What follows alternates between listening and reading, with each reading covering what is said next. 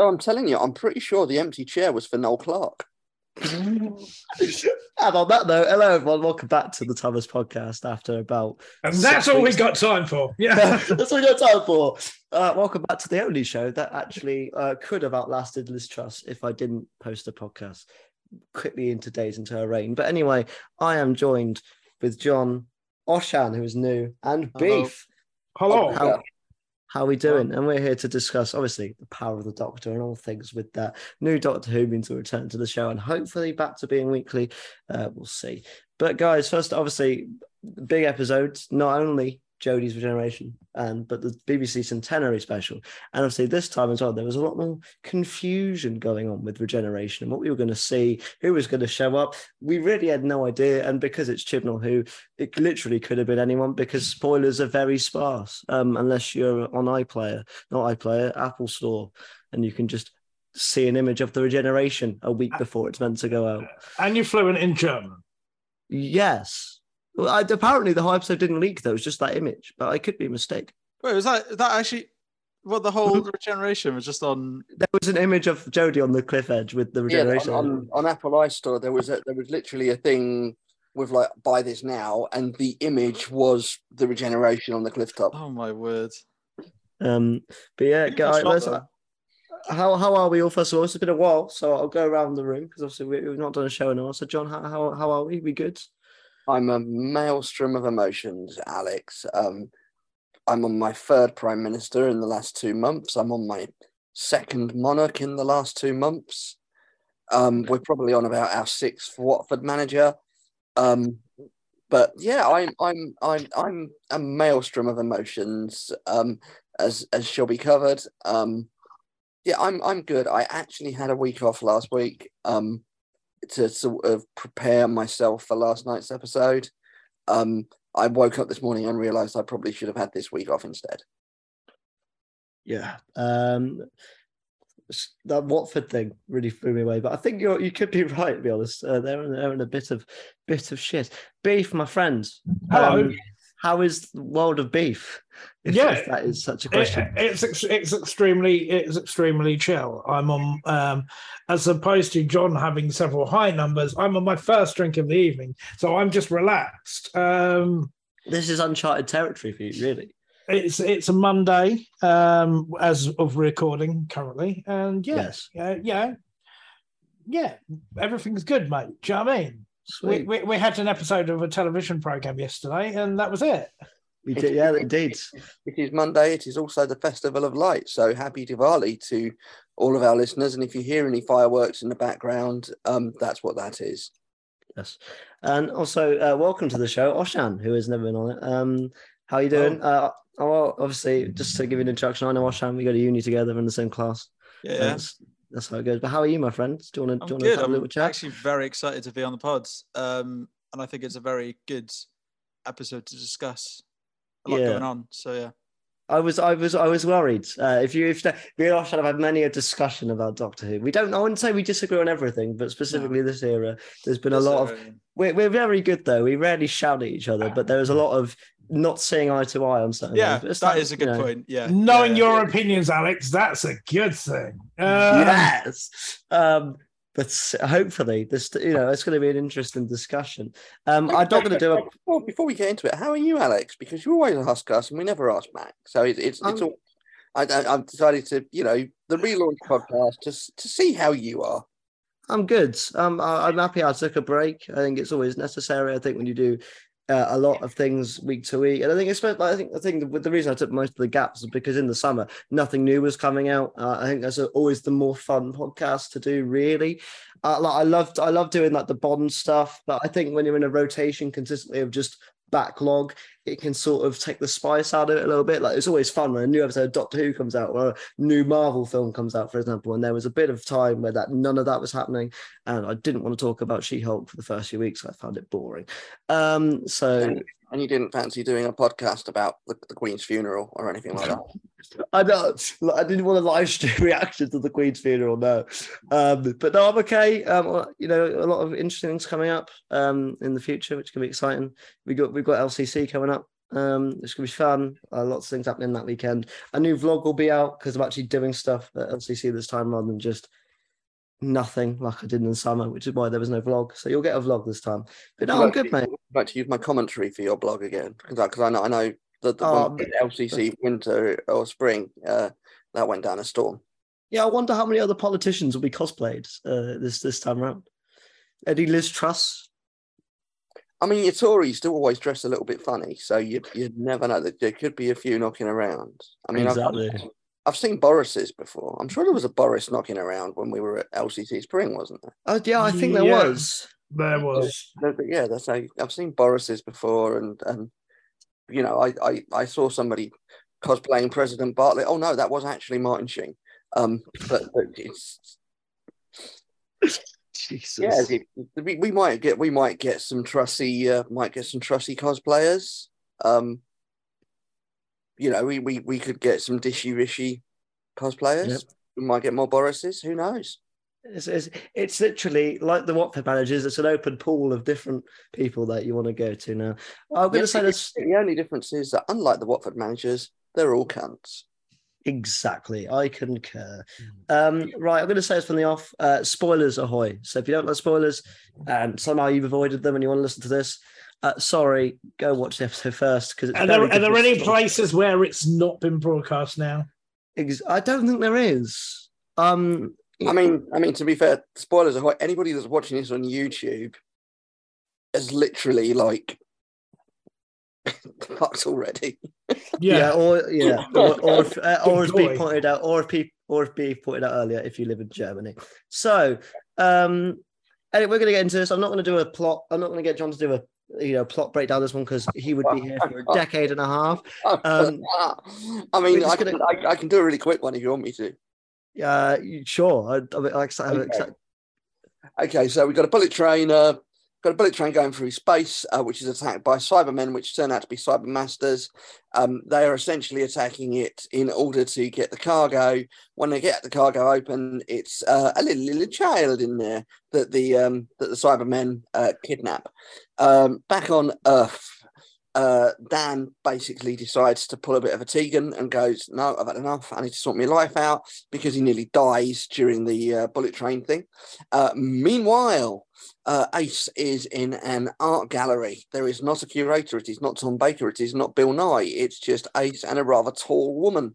And Ace asks where the picture that she's looking at, which is now a blank space, has gone to. And they say, oh, that's been restored. And she went, well, that was restored about 2 months ago, wasn't it?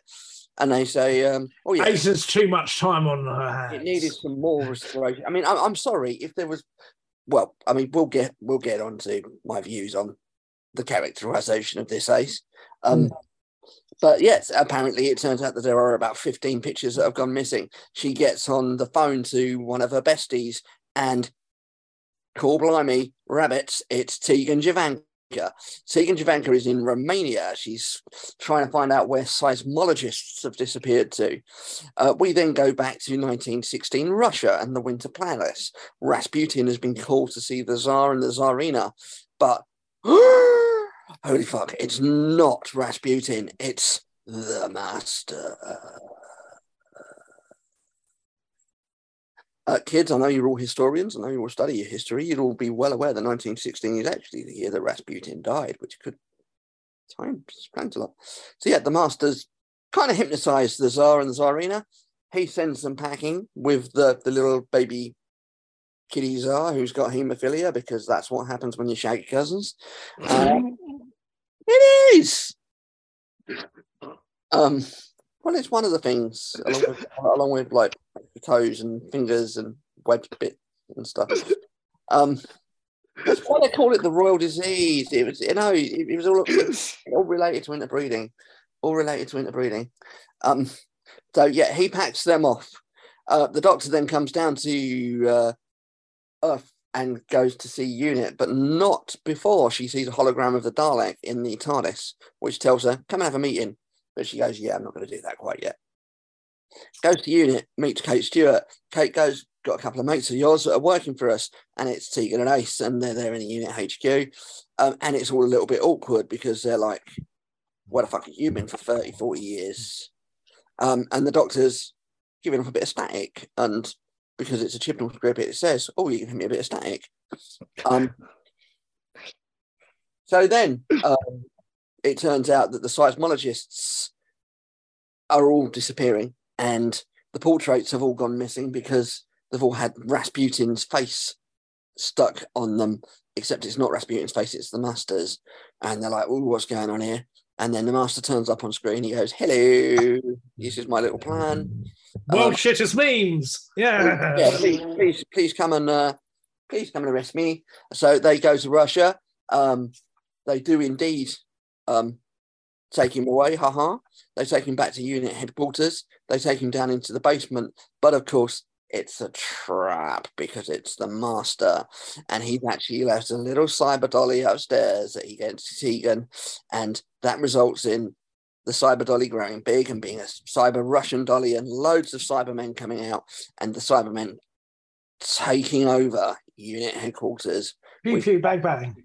With Kate, Tegan, and Ace inside. Meanwhile, there's a massive, great big fuck off metal planet somewhere in space just outside of the Earth. For reasons. And the child is tethered to the planet. We know this because Mr. Chibnall's very helpful script says the child's tethered to the planet. Why? Who knows? Maybe we'll find out at some point. The Cybermen turn up there. Our old friend Vinda crashes a spaceship onto it. Back down on Earth, it's all going a bit tits up. Ace jumps off of the roof with a parachute that she's buried in the unit headquarters. Ashard, shooty, not shooty, but shooty with a gun. Shooty bang bangs. shooty bang bang, not shooty gat. Well, we might come on to that.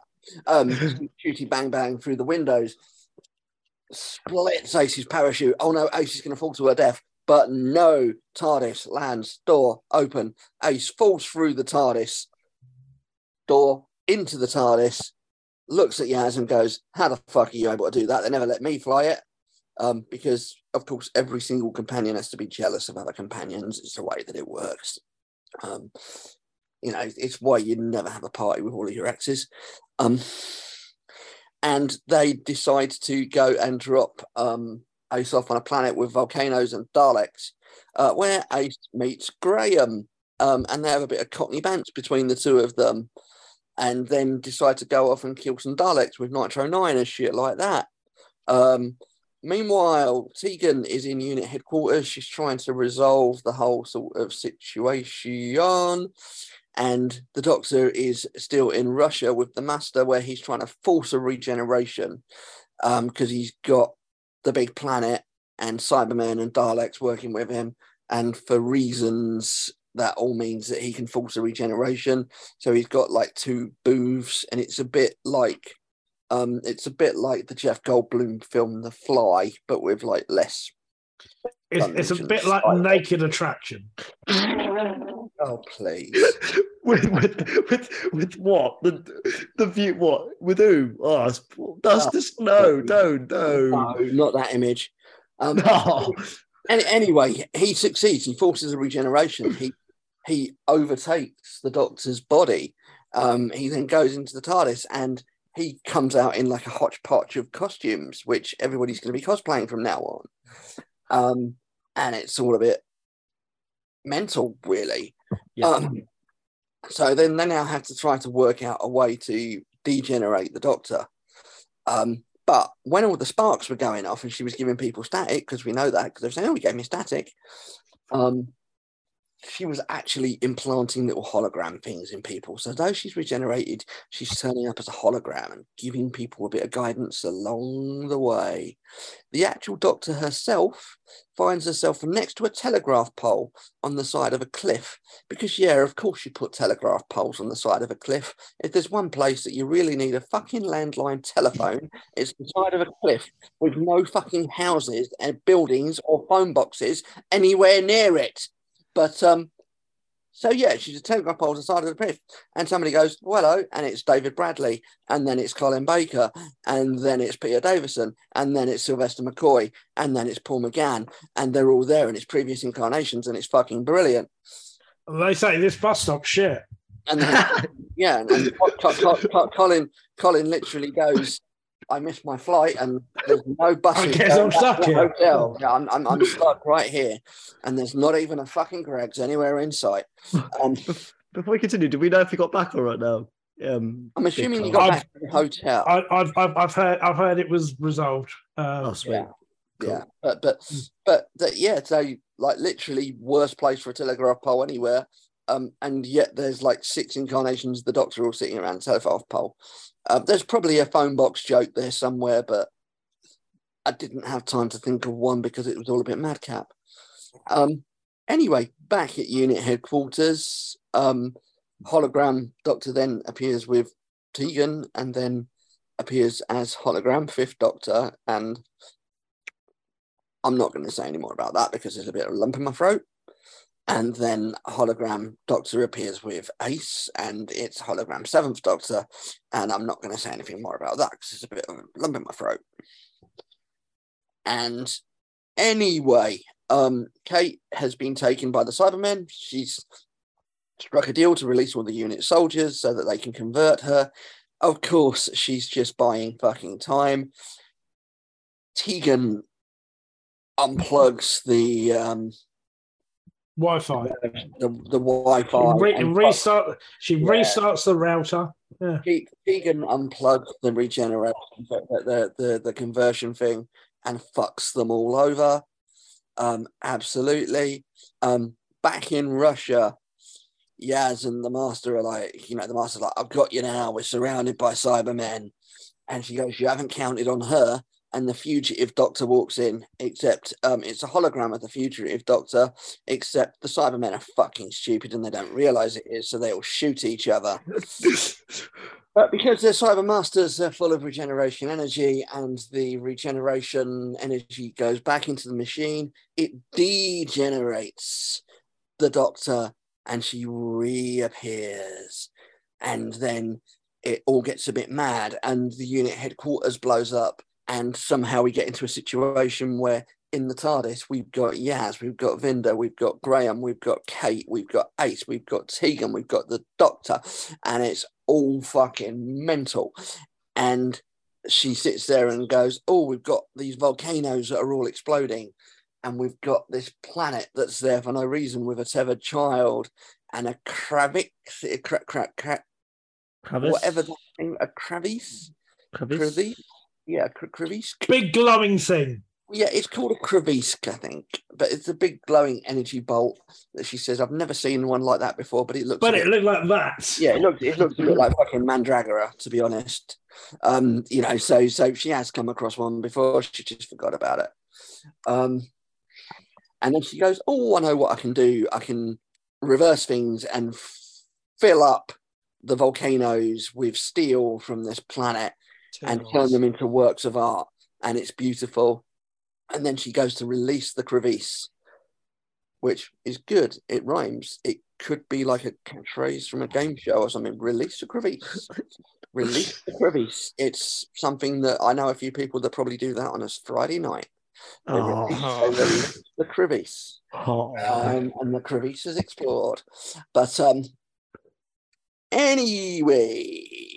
So she goes to release Kravis, and there's a beam of energy coming down to Kravis onto the planet, but the Master is not quite dead yet.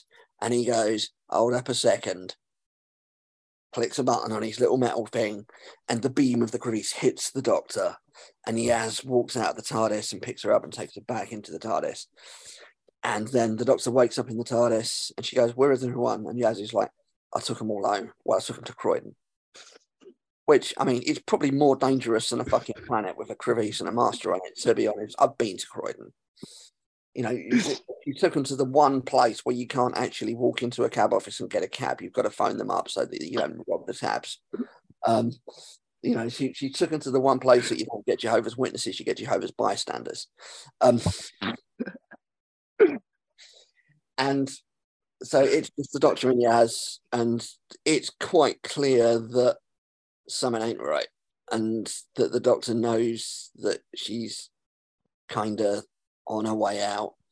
And there's quite an emotional moment between the Doctor and Yaz, and she basically says, look, we're going to have one last date and we're going to sit and eat ice cream. And they sit and eat ice cream and they watch the planet while they eat ice cream. And then the doctor said, I've got to do this last bit myself. And so she drops Yaz off. And when she drops Yaz off in the park, Yaz meets Dan and Graham. And they basically say, right, you're coming with us, love. And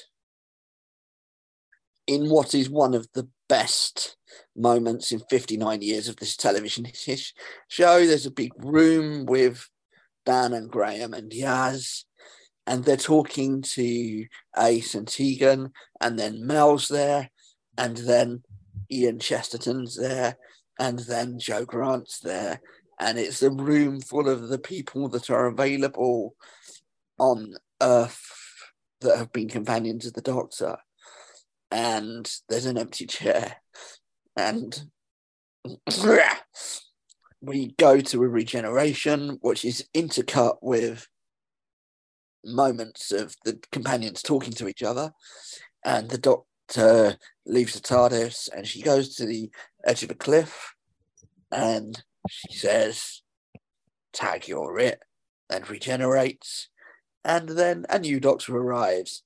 And it's David Tennant, and he goes, I recognise these teeth. And he says, what? And your credits roll. I'd say, John, very well done. That was impeccable. But that's what we like, a nice, straightforward story. I don't take the piss. That took me about 5 minutes. That was very good. That was no, that's not besmirching your retelling of the tale. It's just I would challenge anyone to do that unprepared. Right, I'm gonna open the floor first. I'll ask you, Beef, this because obviously you've been on the show before and you have been critical of, let's say, not hypercritical. You have given the show its praise when it's you think it's legitimately deserved it. But for this Jodie's Regeneration centenary of the show, did it disappoint? Before you go into its actual quality and maybe the nitty gritty, did it disappoint? Did you get something out of this? I think. If I was honest, I went into this with very low expectations. And that's not being harsh. It's just, I've been burned before.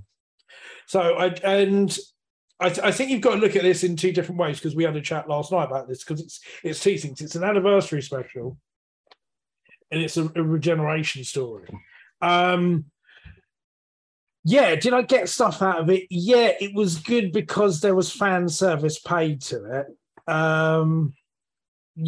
There was a regeneration, but the story was, I still stand by it. I still think the story is needlessly overcomplicated and a mess. I think when you do a rewatch, the holes in the sweater get bigger, because when you watch it on the initial rewatch, it's very fast paced and everything like that. So there's not time to catch it. It's just like and then jump into everything like that. But there are a lot, I think, of flaws to it. I think from the anniversary side, yes, it delivered as a regeneration story and a culmination to a Doctor's tenure. If I'm really honest about it, I feel it underdelivered. Cool. Let's go to you first. This first opinion. So you can. By the way, I will say this is a safe space. You can be honest. We may disagree on certain things, but you can say whatever you like. I've certainly said a whole lot of shit on this show, so feel free to say whatever you want. The thing that happens here is I call you a cunt, and that's going to happen. So I watched this episode twice. I watched it when it was aired, and then I watched it like an hour after to process everything, and then I watched it again. The first time I watched it, I loved the last 10 minutes. I think the last 10 minutes are absolutely brilliant. Like even stuff that I don't really care too much about in this era. I just loved everything about it. But I didn't really like it at all. But on the second rewatch, I liked a lot more things. But I still have issues with the episode. As like Beef said, I think that I think it's a very good anniversary. It's a very good celebration episode for the BBC. I think it does a lot for the classic era for the show and all this and that. But I think as a conclusion to Jodie's era, I wanted more for Jodie, if that makes sense. But yeah, Cool. So I think it did. I don't know. I had fun watching it. That's something. I'll give it to Chibnall. I actually had fun watching this episode. And yeah. Yeah, I'll go next. I'll give John a little break because he spoke for a good 5 to 7 there. I'm going to say this. I saw the first time I watched it. I thought it was perfect. I watched it a second time. I thought it was even better. I watched it a third time. I still love it.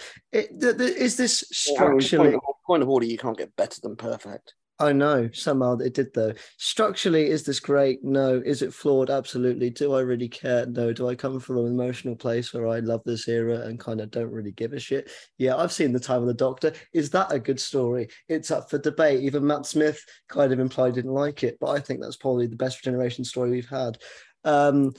Yeah, I think, when it comes to Regeneration stories, you kind of care more about the ones where a Doctor you love goes, unless I think that is kind of the word land. I don't really like End of Time, yet some tenant stands will tell me it's the best thing since sliced bread. But for me, this worked for me on a level that I don't know. I don't know if I could ever describe it in a certain sense. It's the first time I watched Doctor Who with other people as well. So I was watching it with Gareth Abraham 97, who usually pops on here a lot, and Adam. And this hero has obviously meant a lot to me as well, because it's where I met this lovely lot of people. And we've come together through this era of the show. So it means a lot to me to see it go. And obviously Jodie's been here since the pandemic and since I started uni. So a lot of things have happened since it started. So I've had a lot of connection to this. It's gone very quick. It's gone very quick though. It worked for me as a mega fan of the era and a fan of Doctor Who. It worked for me. But I understand what people are saying. I'm not sat there going, oh, no, it is flawless. I just think for me, if you asked on the entertainment scale, did I get a 10 out of 10 entertainment from it? Yeah, and I've seen it 3 times. So I don't know if it'll stick over time, but it did everything I wanted it to be honest. And now to you, John. I've watched this twice. I watched it last night. I watched it again earlier this evening because I wanted to give it another go and kind of be sure of what I thought. I completely agree that as an anniversary special, although it's a BBC anniversary and not a Doctor Who anniversary, and we've got another anniversary coming next year, so it feels like a little bit of a fake anniversary. But as an anniversary special, it absolutely delivered. It gave exactly what we wanted. It gave the right kind of nods to classic era people. And it wasn't just about the cameos. There were some really lovely references in the scripts. And, there were like little Easter eggs for long-term fans that wouldn't be jarring to people that weren't long-term fans. It was really beautiful in that aspect. In terms of a Regeneration story, I come at this slightly differently, because for me, a Regeneration story, it's not even necessarily about telling a story. It's about celebrating an era and giving the outgoing Doctor and or companion the opportunity to be celebrated and show what they can do. Generally speaking, 1 or 2 things happens with Regeneration stories. You either get a 10 out of 10 Stone Cold classic, like Coves of Androzani, like the War Games, like Parting of the Waves, or you get something that's a bit shit. As you all know, I've not been the biggest fan of this era. I love Jodie. I think that she's brilliant, but I do have some quite serious issues with the way it's been written, the way it's been constructed. It's just been all over the place. I have to say, I thought that last night, from the perspective of celebrating Jodie, was almost perfect. It was one of her best performances in the role. I think it was Mandip Gill's best performance in 5 years on the show, because she actually had something to do. It was a wonderful celebration of some of the best things from this era, i.e. Jodie, Sasha, the returning monsters that Chris has been really good with. in another way, it was also a perfect celebration of Chibnall because it made absolutely no sense and it was full of fucking exposition. But I don't care because I came out of this with like a 90-minute emotional roller coaster and smiling all over my face. Because finally, what I've wanted to see for 4 years, this wonderful actress be given something to do and actually be able to boss it and get her teeth into something, it's finally fucking happened. So for me, loved it. Right, this is one of the weirdest podcasts to do because I don't know where to jump in. Right, I think we'll leave all the cool cameos and stuff to the end. Let's talk about the story first, because I think there might be some tears when it comes to cameos and stuff like that, and certain moments, and there might be some emotions flying. So we'll save that towards the end of the pod. Right, for me, the story, does it make much sense? Is it a bit confusing? Yeah. Essentially, Dewan's timeline is still a bit confusing to me within this. But I'm going to say this sentence might make absolutely no fucking sense. It might be a bit confusing, but he does such a good job that I genuinely don't care. I think he's so good in this that I don't care what kind of order this kind of fits within his timeline. I have my own headcanon. But let's talk about the Master's plot, which people have said is overcomplicated, and I will grant you that. It is a bit sort of, you have to keep up, otherwise you just could get lost. But like John said, I think it's a fun plot, which is kind of nice in the Chibnall era to have fun with a plot and go, this is batshit, but I'm really enjoying what I'm seeing on screen. So what do we make of Dewan's plan of becoming the Doctor, literally? Are we a fan of that? I mean, it's very much harks back to Ainley, doesn't it?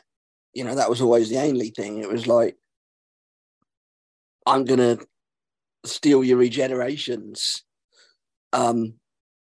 So it worked. It worked for me because it was very much a sort of Master thing to do. You know, it takes you back to Pratt and Beavers and Ainley. Yeah. What about you guys? Oshan, what did you think? Because I think this might be where your contention lies. Oh, it could be wrong though. I don't know. I'm not gonna lie. The Master stuff in this episode, I was really intrigued because I've never really been a big fan of Sacha Stewart. It's not that I've not been a big fan of him. I think he's a great actor, and I think he does deliver like a kind of, he rolls on the old classic Masters. But I just think that the episodes he's been, even though Spyfall, I think I did kind of enjoy. He's not really hit me like that, but in this episode, I think it was very good. And I think that his plot was a concept that I think was interesting and landed. I think it was wild. It was fucking crazy, but that's the stuff I wanted to see. And when it cut to everything else, I was like, I want to continue with this sort of stuff. But yeah. What about you, Beef? Yeah, look, Dewan's crazy and choose the scenery and everything like that. I like that. I like the wild and unpredictable side that you can't take. It's weird because the thing is that one season that we've had, the Master just basically saying, I hate you and everything like that, and I'm going to, torment you about the timeless child. And you can't talk about this without addressing it. And then that if that's an overarching thing of the Master's, part of the Master's motivation up until where we get to now, and there's no resolution to that, that does throw it up. I don't understand why he had to be caught and put into the base at unit, because the Cybermen were already there. So they didn't need him to have him there. My point of contention would be the Master likes a showboat. He likes a showboat, especially towards unit. We get that brilliant line from Darwin where he says to Kate Stewart, your dad was an idiot, which is I'm going to say it's tremendous. It's the biggest dickhead thing you can say, especially to a John Pertwee era fan or any Classic Who fan. But it was a tremendously given line. I'm also a big fan of the line, "Darling, I don't have the room service menu." I don't know why. Every time I watch the episode, it just makes me crack up. No, I think the Master likes a showboat, and I think the Master never follows a plan that always would make the most logistical sense because he likes to be the loudest person in the room. What would I have liked dramatically? I would have liked more interplay between the Doctor and the Master, because if you go back to the Timeless Child, and one of the fair criticisms of that was that it was a lot of the Master and Sacha Dhawan doing the heavy lifting and the acting on that. He was acting at her, and there was not very much coming back from the Doctor. There wasn't much of that in evidence in that episode last night, and there's one basic line that when it's her and Yaz in the TARDIS, and it was like, him and me used to be friends, and it's sort of like, well, where's the second sentence that comes after that? It would have been nice to have had that viewpoint of how the Doctor viewed the relationship with the Master. So, I mean, with regards to that, it's sort of, yeah, okay, we're going to do a degeneration thing. I think it's just... It's giving the Master a bit of a run, but it's sort of taking it's doing it at the expense of taking Jodie out of the story in actually doing stuff. I don't entirely agree with that one, mate. I'm going to be honest. Why was the Master Rasputin? Like, what does the Master being Rasputin play into the story? Like, why did he have to be in that room? Like, what was that all about? We get a banging dance, yeah, mate. The banging dance, I get it. But like, what was the why? Why then? Why that time? Why him? Did we never get vibes in it? No. I think it might have something to do with the correlation of where everything is, because there was like the wormhole or something, wasn't it, that opened up that powered it and things, and the planet was specifically there in that year or something. I don't really know, mate. I'm being honest. I don't know. That's with me being silly. I don't know if John can. There's no explanation for it. So all you'd really need to do is hypothesize. What I would suggest is that having it kind of pre-1950s would mean that there isn't a unit, there isn't so there's nothing there that's going to detect what this actual planet in the sky is. I think for the first time I actually needed exposition from Chibnall to explain why he was there. My supposition would be that they've taken it kind of pre-1950s, 1960s, because, nobody can send a rocket up to fucking investigate this or whatever. And I think they've taken it back to 1916 because obviously Rasputin's an interesting historical figure, and from a narrative perspective, it makes it interesting to have the Master as Rasputin.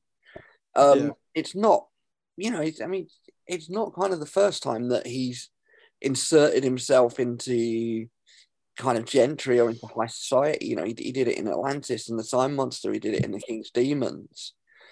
So it is a little bit of a thing that the Master's done in the past, where he's kind of, this is the first time he's done it in established history, but it's something that he has got a little habit of doing, just pushing himself into high society and playing with people. Yeah, even I suppose you can even say Last of Time Lord, Utopia. That's what so like he becomes a new person. He was like a prime minister at some point. So he loves that power, and it with Rasputin, it could just be that craze for power that's led him to do it. Point. Yeah, I've got to give kudos to Dhawan though. I think in this, I've been giving kudos to a lot of people that are in the cast in this one, but I think he especially has a very, I'm going to say strange point. I don't mean that in a bad way, I mean that in the best way possible, because there's so many layers to it. You have the evil side of it, but you also have the moments where you can see his soul a little bit, like when he's degenerating, he says, "Don't let me go back to being me." and it opens up the Master's character a bit and goes, the Master wanted to be better in a weird way. The Master wanted to feel like the Doctor, wanted to feel like the hero, wanted to be good, which opens up that entire can of worms. And it's a side that you can sort of read into Dewan's performance a little bit, and the Master all the time. And we sort of Missy as well. And I think it was a great performance overall. I've made no secret that I think he is up there with Gomez for me as the best Master of the modern series. And I think overall, if there's one thing that I'd love to continue on, I don't think he will, but if there's one thing I'd love to continue on post RTD from this era, it would be, I wouldn't mind seeing him pop up again. Yeah, I'd agree with that. Yeah. Well, let's get into some fun, shall we? The unit stuff, the lovely new unit building. No, wasn't it nice while it lasted? Really cool to see Kate Stewart doing something. Yeah, exactly. At least she did stuff this time. It was kind of like, yeah, she wasn't just there. Obviously, this is where we get our lead into Tegan and Ace, Sophie Aldred and Janet Fielding back again. Both of them in a big role as well. Obviously, we knew that they were the two front runners, but we didn't know whether that was because they get introduced early, so it was easier to introduce them, or whether they are just the main two. And it turns out, yes, they are just the main two companions for the first two acts, anyway. I'm going to say they're the right two to pick from the classic years. I mean, I would love to have seen Katie more, but we've already got a bit of Katie and Sarah Jane adventures. I think Ace is a character that people just love anyway, and would love to see more of Ace. And Janet Fielding is the surprise of the episode for me. She killed it as Tegan Jovanka. Not that she wasn't brilliant anyway, but she was, I think, sublime. I don't know about you guys. I have to come out of the blue. I'm a New Who watcher. I've watched a few of the classics, and I know all the references and stuff. I understood them and all this and that. Like I've stuff in encyclopedias, and I've watched Doctor Who like YouTube videos, and I've seen all this and that. So I wasn't, I did know who these characters were. They were. I really liked Ace. I think Ace was very good. I think Tegan was alright. I think obviously, like I've not seen many episodes with her in it. I think I'm not sure if it was just the writing or maybe her, but she had really cheesy dialogue. And the deliveries weren't perfect all the time, but I mean, she was okay. She was all right. But yeah, that's how I view both of them. That's absolutely fine. I'm going to entirely disagree with you on that one, mate. Tegan is a fan or favorite of mine anyway. I think in this one, it could possibly be one of her strongest performances, honestly. We'll get into the scene with Davison later on, because I think that's going to be I'd flip that totally on its head. Obviously, when the two were announced, a lot of the hype was for Sophie and Ace, because Ace is a very iconic, very popular companion. She was the last companion of the classic era, so she was the one that kind of carried through into the wilderness years, if you like. She was a poster child of all that. She was young and accessible and cool for people. She was held as the template for what became the modern companion, wasn't it? What was that? And kind of, so she got a lot of the hype when the two of them were revealed. I'm over the moon that actually Janet had a lot more to do last night than Sophie, because when, in terms of the two characters and their circumstances, there's a lot more between Tegan and the Doctor that needs to be covered than there is between Ace and the Doctor, because if you go into the Ace and the Doctor stuff, you have to go into the kind of Virgin novels and a lot of expanded media that the vast majority of people watching last night just won't know about. I think that Janet Fielding absolutely smashed it out of the park last night. I think she, not entirely to my surprise, she stole the show.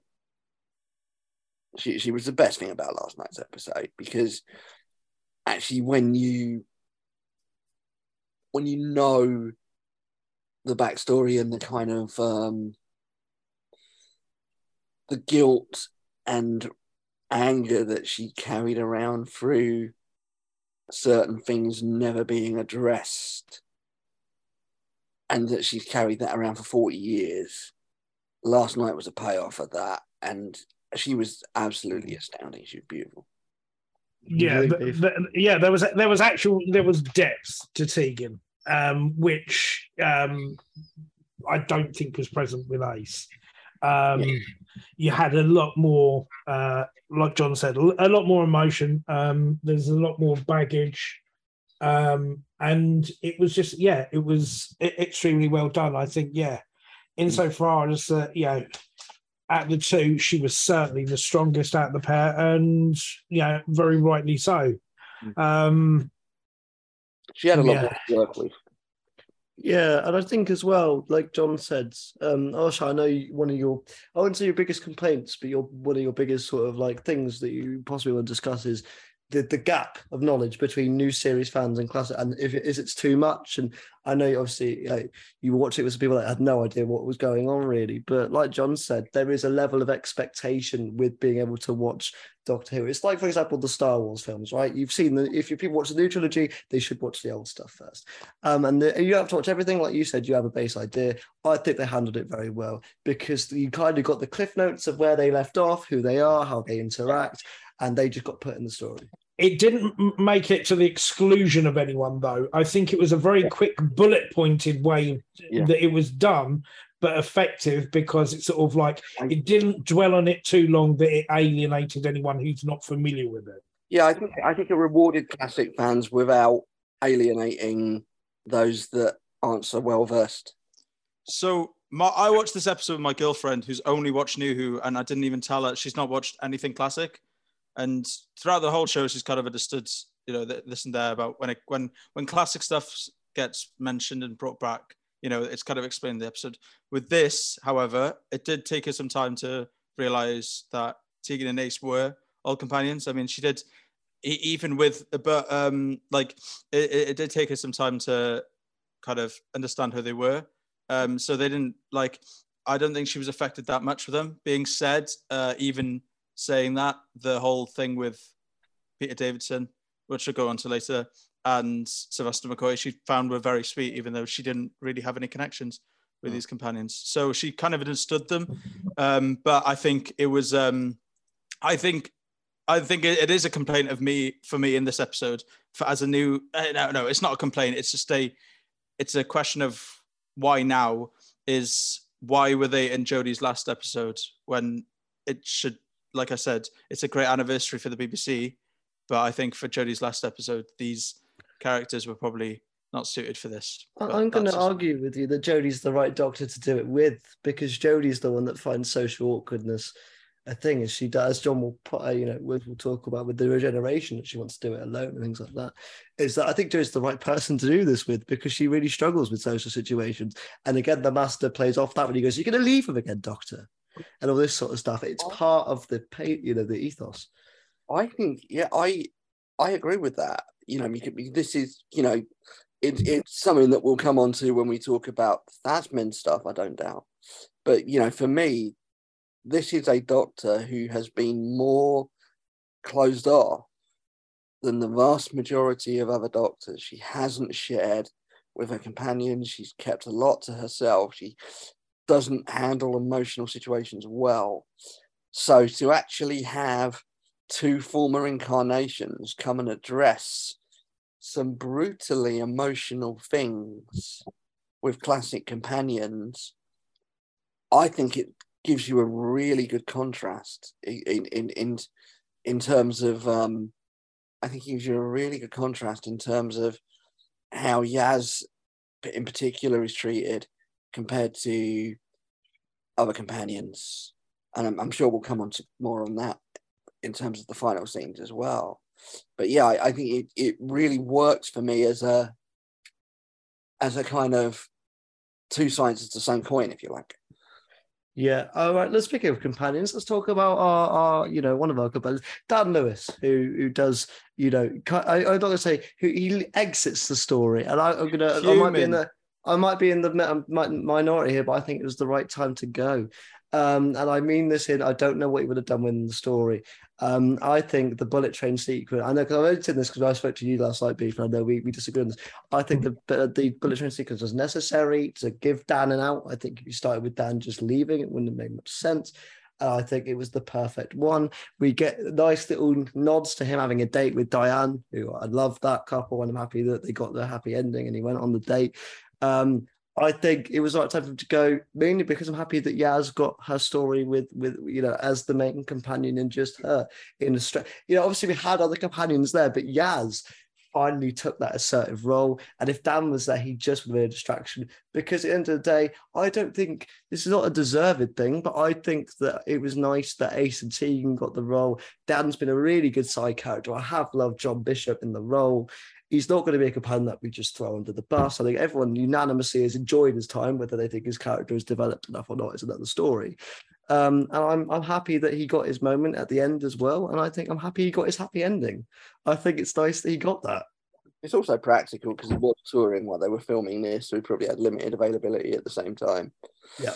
But yeah, it's I think it was only right that Jodie's final episode does have Mandip as the main companion, without Dan sort of there as a third wheel.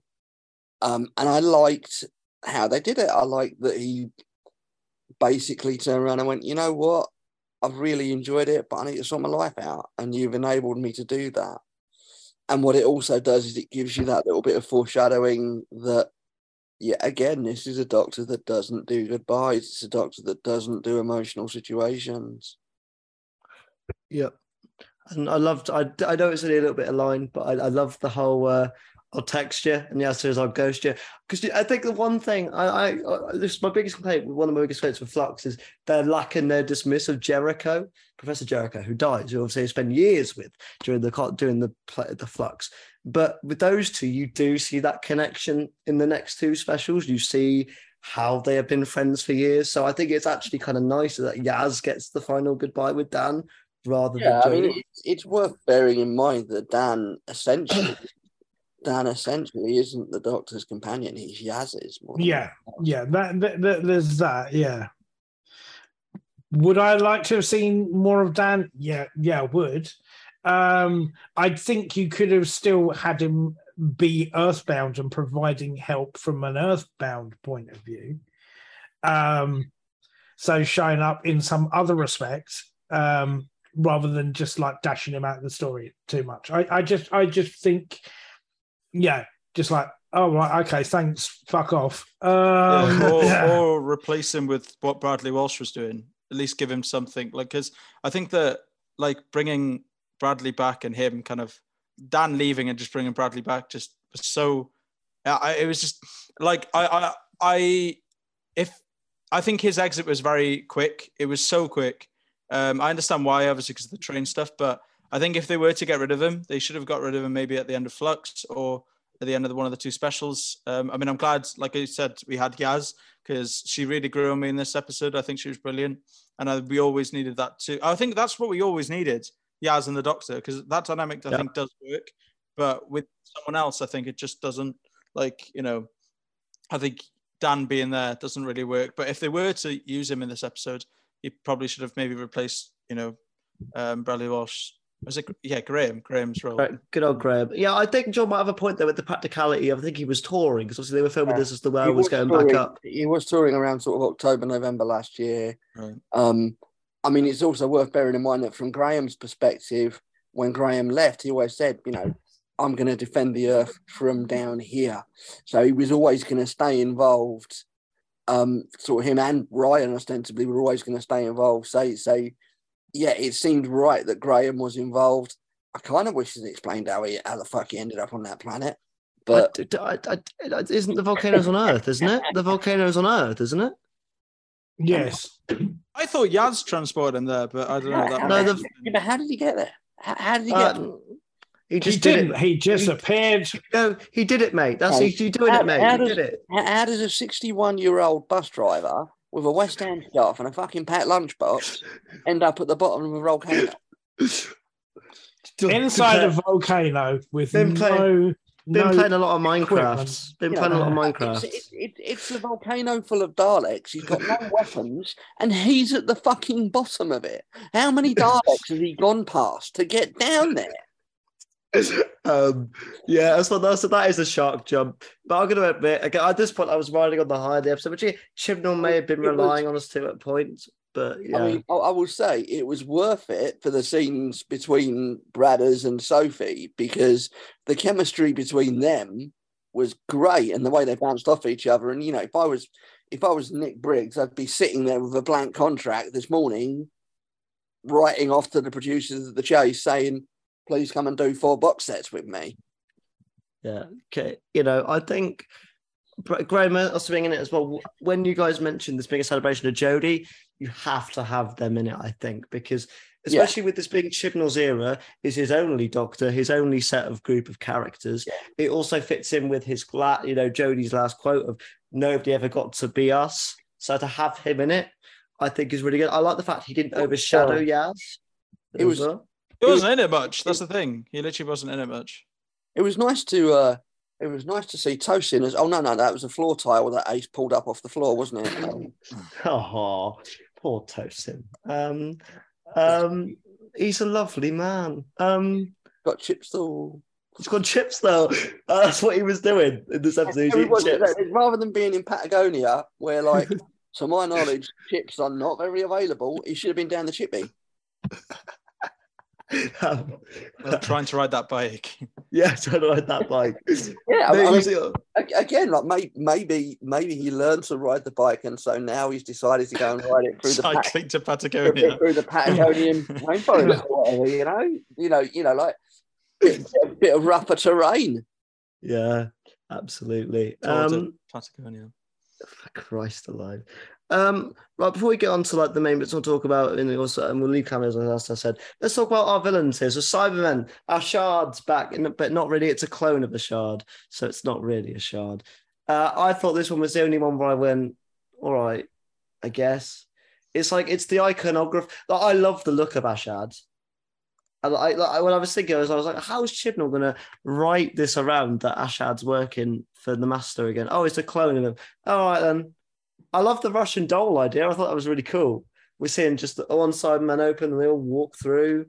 Did you hear that was like a gift people were given before the episode? Like they were given boxes. Yeah. And I was just like, what does that have to do? And then I was like, oh, wow, that's why. Yeah, those who attended the press screening were given that as a gift with their invitation. That's really interesting. You know, which I like. I've got my problems with Chibnall, but I've loved how he's dealt with the majority of the classic and returning monsters. You know, we won't talk about the Sea Devils, but in terms of Cybermen, Daleks, and Sirens, he's handled them really, really well. I love his Cybermen. Yes, the Cyberman Masters are a ridiculous idea and they look camp as fuck, but I think he's made them menacing and forceful when they haven't always been in New Who. They've always, they've maybe played second fiddle to the Daleks a bit too much in New Who. And something else I liked about this, that actually they weren't playing second fiddle to the Daleks in this. Yeah, I'd agree with that. I mean, this is the thing. I think we said at the time that they got rid of Ashad too quickly, too easily, because the bit where he's bossing through the hallways and he's just literally gunning down people as he goes through the corridor, that it's made the Cybermen sort of good again, for want of a better term. The Daleks, I don't think you really needed to have them there, if I'm honest. No. That could have been completely all Cybermen, and you wouldn't need to have that. I think the only reason they showed up is because it was an anniversary story. That's it, and to sort of like there wasn't really that much cooperation between the three of them to a certain degree. Hang on, no, they looked at each other during that dance. Don't forget about that. You know, that was cooperative. You know, that was a moment of camaraderie. Look, I think the Daleks have two reasons. One, so the bit 100 anniversary of BBC. Two, so Ace could hit one with a baseball bat. Yeah, exactly. That's right. Fair point. But I ain't going to complain because Ace using that baseball bat is the best thing, and getting Graham to get some Nitro 9 is awesome. So I'm not going to complain. It is true. You you can't bring back Ace and not bring back the Daleks. Yeah, I don't know. I just I think it was weird bringing Ashad back. Like, it was kind of obviously they explained it was a clone, and I was just like, okay. But like you said, that scenes where he was walking down those corridors shooting units, so it was like, it was cool to see him. Like, I have to say, my standpoint of like one of the things I loved about season 12 was the Lone Cyberman. And even though I didn't like what Chibnall did with Gallifrey, I actually really liked the Cyber Master. Was it Cyber Masters, Cyber Lords?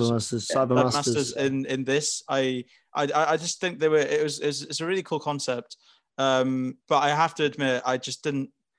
When I came to the Cybermen, like, I can tell they were only there to give Kate and Tegan something to do, and then obviously the Daleks were there to one anniversary and two Ace to back it with her. But, I mean, at least the Cybermasters served a bit of a purpose for the plot. Yeah, the Cybermasters did more than the Shards. Without them, you don't get the regeneration energy, and you can't resolve that point. So I think it would have worked better without Daleks, but I can understand why they were there and why you have to have them there. I think I just have to say about this episode, I think, because a lot of it had to do with some of the Cybermen stuff as well. I think visually and the shot types and everything that they had for this episode is generally some of the best stuff I've seen of New Who. Like, and like CGI wise, visually as well.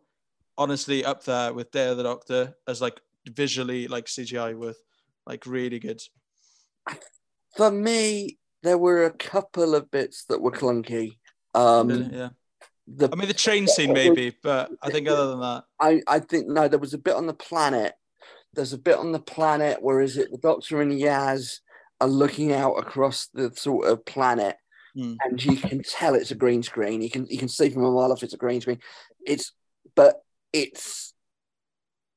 Compared to what we've had before, it's wonderful. But I think that's the difference with Chibnall Who and the production value of Chibnall Who, that those moments do stand out. Yeah. Whereas previously they wouldn't necessarily have done so.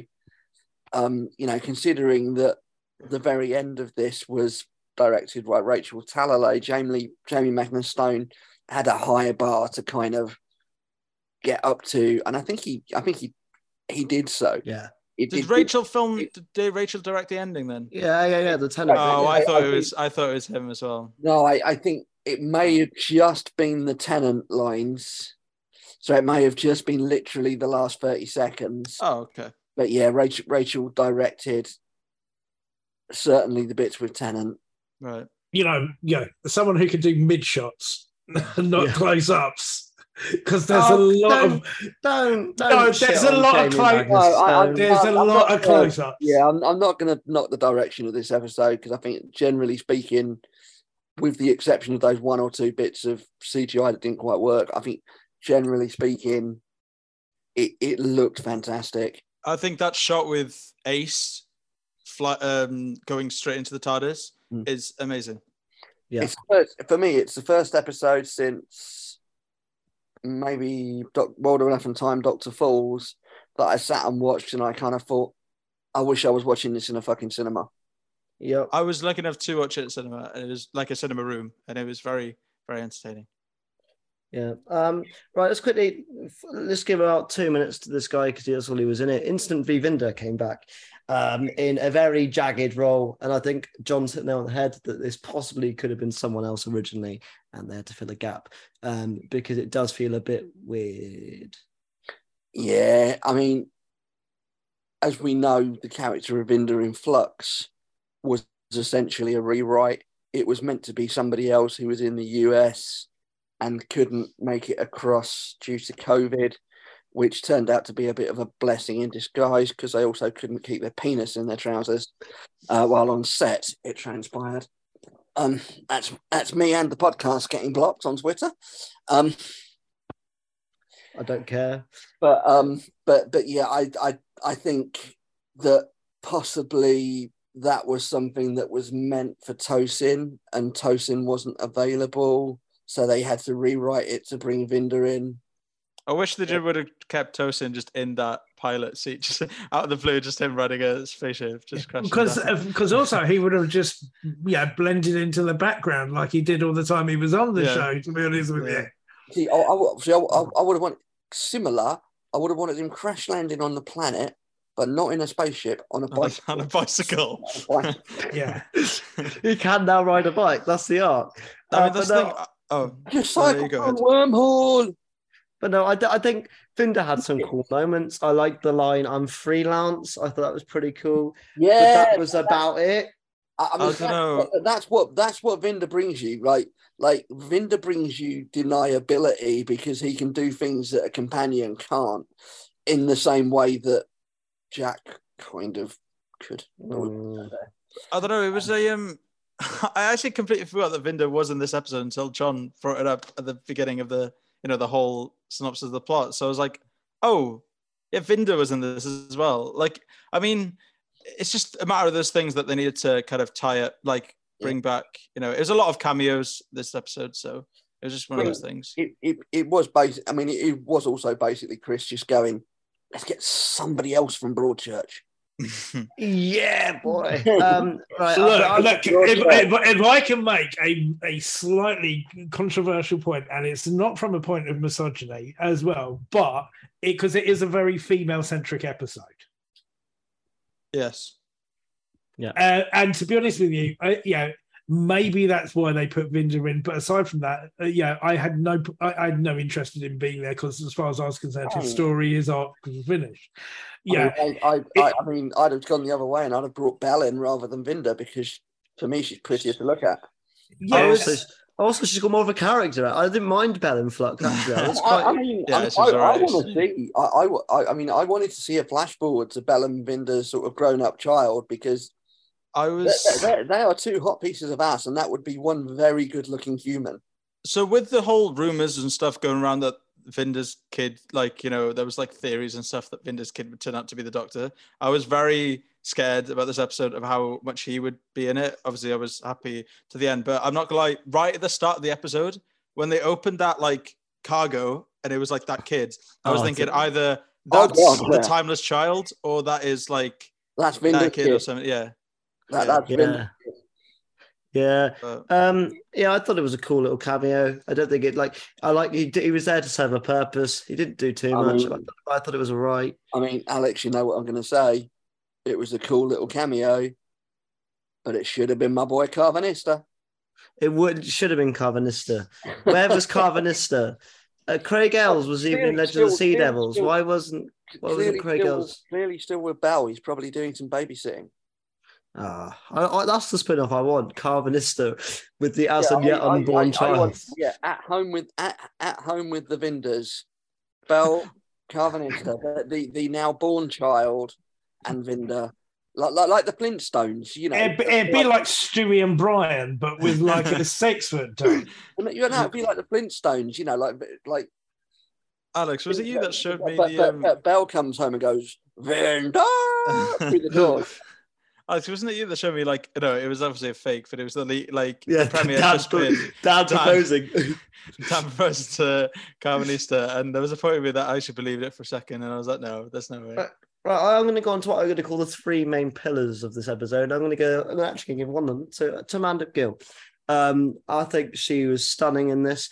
I started to give her massive congratulations as I realised throughout the episode she's the only companion in history to actually appear in every single episode of a Doctor's run. So, fair play to her. Is she not? Because I was told that, so I'm incorrect. Depending on what you count as a Doctor's run. So would you, for example, if you're not counting a Doctor appearing as a flashback or a flash forward, and you're not counting an extra episode, then I think Grace Holloway might want to have a word. And I would count that for me, because I count the Doctor as canon, and I count it as my own nice little bow tie in the corner. But I think it's something. I mean, don't get me wrong; it's a more worthy example, but I think it is something where, particularly Wilderness Years fans, And those of us that love the Eighth Doctor would put a point of order on. That's all right. Yeah, I don't know. I didn't mean to rile up the Eighth Doctor fans, but I'm going to stick to my point. Don't worry, mate. They're too busy listening to their big finishes to be listening to you. Yeah, it is. Okay, I'll say this. Congratulations to her for being in there the whole run and actually growing. I think there's a lot of complaints about Chibnall characters, and I'll agree with them that a lot of characters don't grow. Yaz is certainly one that you can't put there. For me, although the development has been late, I think even midway up to series 12, you could argue she ain't doing much. As soon as I hate to say it, as soon as Brad and Tosin left and the kind of space opened up, she really shone. Yeah, really I would say congratulations on growing over the last 9 episodes. Yes. And genuinely, for me, becoming one of my favorites, I think she's been stunning. I think Mandip got what she deserved in this, finally a script that she could work with. And I think that she was brilliant, especially against Dewan. I like the fact that she was written as like it's a very assertive. She knew what she was doing. She was smart enough to play the master very well. I think that Yaz in this story was sublime and is up there to steal the show. I think that it was her best performance by a country mile. I think a large part of that is because actually, it wasn't such a crowded TARDIS, and she had a lot to do because, even Jodie was out of action for fair bits of it. There's an argument that Mandip was the main character in this story. Because, Jodie was either degenerated or off screen or a hologram or unconscious for fair bits of it. I'm really happy that actually she got to go out on a high.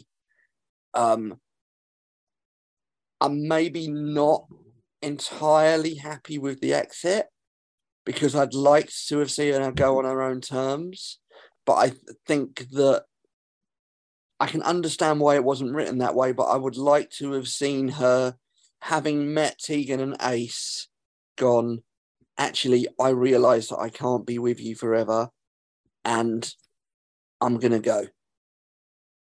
Yeah, I would definitely agree with that. I think that final bit of agency would have sealed it nicely. Yeah, it is by far the best performance she's given. And that I would definitely agree with John's point that it being a less crowded thing, and the main midsection, your second act, is driven by her as an opposing force to Dwan. Yeah. Yep. Yeah. I've never been a big fan of Yaz, especially Thasmin, that sort of stuff. I think it was way too late to introduce. But I will admit I really liked her in this. It was kind of like I was finally happy with Yasmin. It was like it's been a long time coming, but I was satisfied. And not gonna lie, I was very scared that like I was very happy with the way she left, but for some reason I had like a little part of me that'd be like, oh, she would want to leave, and I was worried that it'd be like, I want to leave because you won't be the same person and I won't like you, so I'm gonna leave now. But glad they didn't go with that. But I'm happy with the exit. Maybe again, it comes from my love of the era, but I think it was very clear that these two, it was shown on screen and set on screen. We'll talk about Thasmin in a second. But I think it showed these two do have a connection and something had to break it. I don't think either of them were going to leave each other. And this is what... I just think it's a shame that we finally get to see Mandip as a strong female character in this episode, and she does it for 80 minutes, and then right at the end they turn her into a bit of a doormat. And I just think I don't think it was necessarily intentional because I don't trust Chibnall to maybe have that much of a plan. But I think that the implications of that are something that he should have sort of noticed. And I mean, I can't I'm not in a position to speak for other people. I'm not a Thasmin shipper, but I am aware that if there's one group of people that are not fucking happy with how this is resolved, it's your Thassis. Yeah.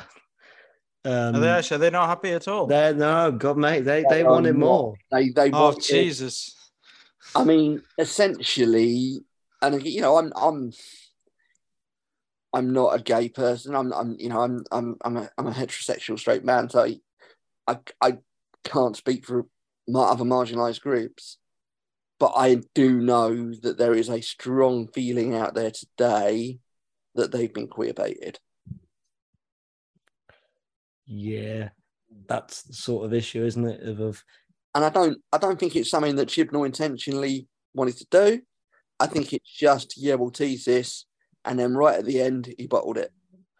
Yeah, I think. As always, he didn't stick the landing. Yeah, I think. I'm not going to speak for. I'm not going to try and speak for him, but for I can assume in his mind he was going, well, I don't know if they'll be happy if we get that moment and she dies minutes later. So I think he written himself into a corner of I'm damned if I do and damned if I don't.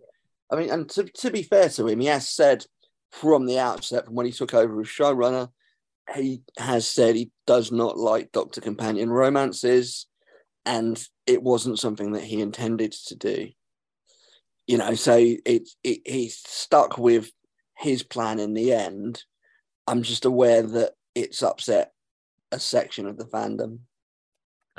Yeah. I don't know. I just feel like this episode did have chemistry between the two characters, which is something that's I feel like I know some people have seen the chemistry like episodes ago, but it was this episode that really stood out that their chemistry actually kind of worked. And that last 10, that when they were sitting on the TARDIS having their final date, I did kind of, I felt like I understand maybe they were like, okay, maybe they were baited, but I still felt that, they don't have to kit. Like, you can still feel like there's been history and chemistry there. But I can understand why people are annoyed. I mean, this is the issue with it coming late, isn't it? This is I'm not going to say what went into my head because I'd end up slandering somebody and outing a medical problem. But you know what I'm thinking of. Yes, I do. But I mean, it was pointed out last night / this morning that Jodie is the only Doctor in New Who that has not kissed somebody. True. Yep. Yeah, if we're being frank and honest and talking about Thasmin, while it may not have been Chibnall's original intention, right? He then has like gone in for it with the stuff with Dan, saying how you feel, do you realize, and there has been a progression with her character becoming more understanding of the feelings, expressing these feelings to the Doctor, and people have said that Chris Chibnall is sort of like a left and liberal, but his version of Doctor Who has been more right wing than anything else. And I would, to a certain degree, say he has queer baited, because now I'm not quite sure on what Janet Fielding and Sophie Aldred's input on it, but if you think about the history of the character, there was an implied lesbian relationship with Ace. There was an implied lesbian relationship between Nyssa and Tegan, but now Tegan has 2 ex-husbands and an adopted kid, and basically Ace is picking up Graham, saying, "Do you say that to a woman on the first date?" It's sort of like, how in a second? So there's a bit of queer bait. I believe, is that the right term? Queer baiting. Yes. I mean, I don't have a dog fight. I don't have a dog in this fight. So and I can't speak from that perspective because I think there has always been a queer element to Who, and as identifying representation has always been a massive part of this, and this has played a lot for a lot of young people. I'm not necessarily some like the people who were like very vitriolic about it, but like a lot of people who were a lot quiet about it. And it's been a lot of people who've been defending and championing the current show because of that part of it. And it's like you've gone 90% of the way, but when it comes to actually like doing it, you just backed away from it. You chickened out of it. You've either got to go all in on it or you don't. And like you said, then you could have had, like John made that very good idea or very good point of saying, I care about you, and you can still have a moment between them and then saying, but I know I can't do this. And I've got to go for the sake of myself, in the same way that Dan did at the start of the episode. Yeah. And you don't lose any agency to it, and you can't like do something with all the preceding Doctors to this point and then abandon it. So you have really baited it. So you are reaping what you sow on this. I mean, you look at say the queer representation in Russell's era. As a gay man, he was writing that a lot stronger. So maybe you kind of also have to ask yourself, is Chibnall as a straight man the right person to be writing that? Yeah. Or at least bring someone in to help you deal with it in the right way. Get somebody to come in and look and actually consult and say, this is what you need to be looking at, and this is what you need to be doing. This is what makes it real. I mean, Moffat was a straight man, and I think he wrote Bill quite. I know she kept on bringing it up, the fact like it was kind of like out of the blue sometimes, but like I think that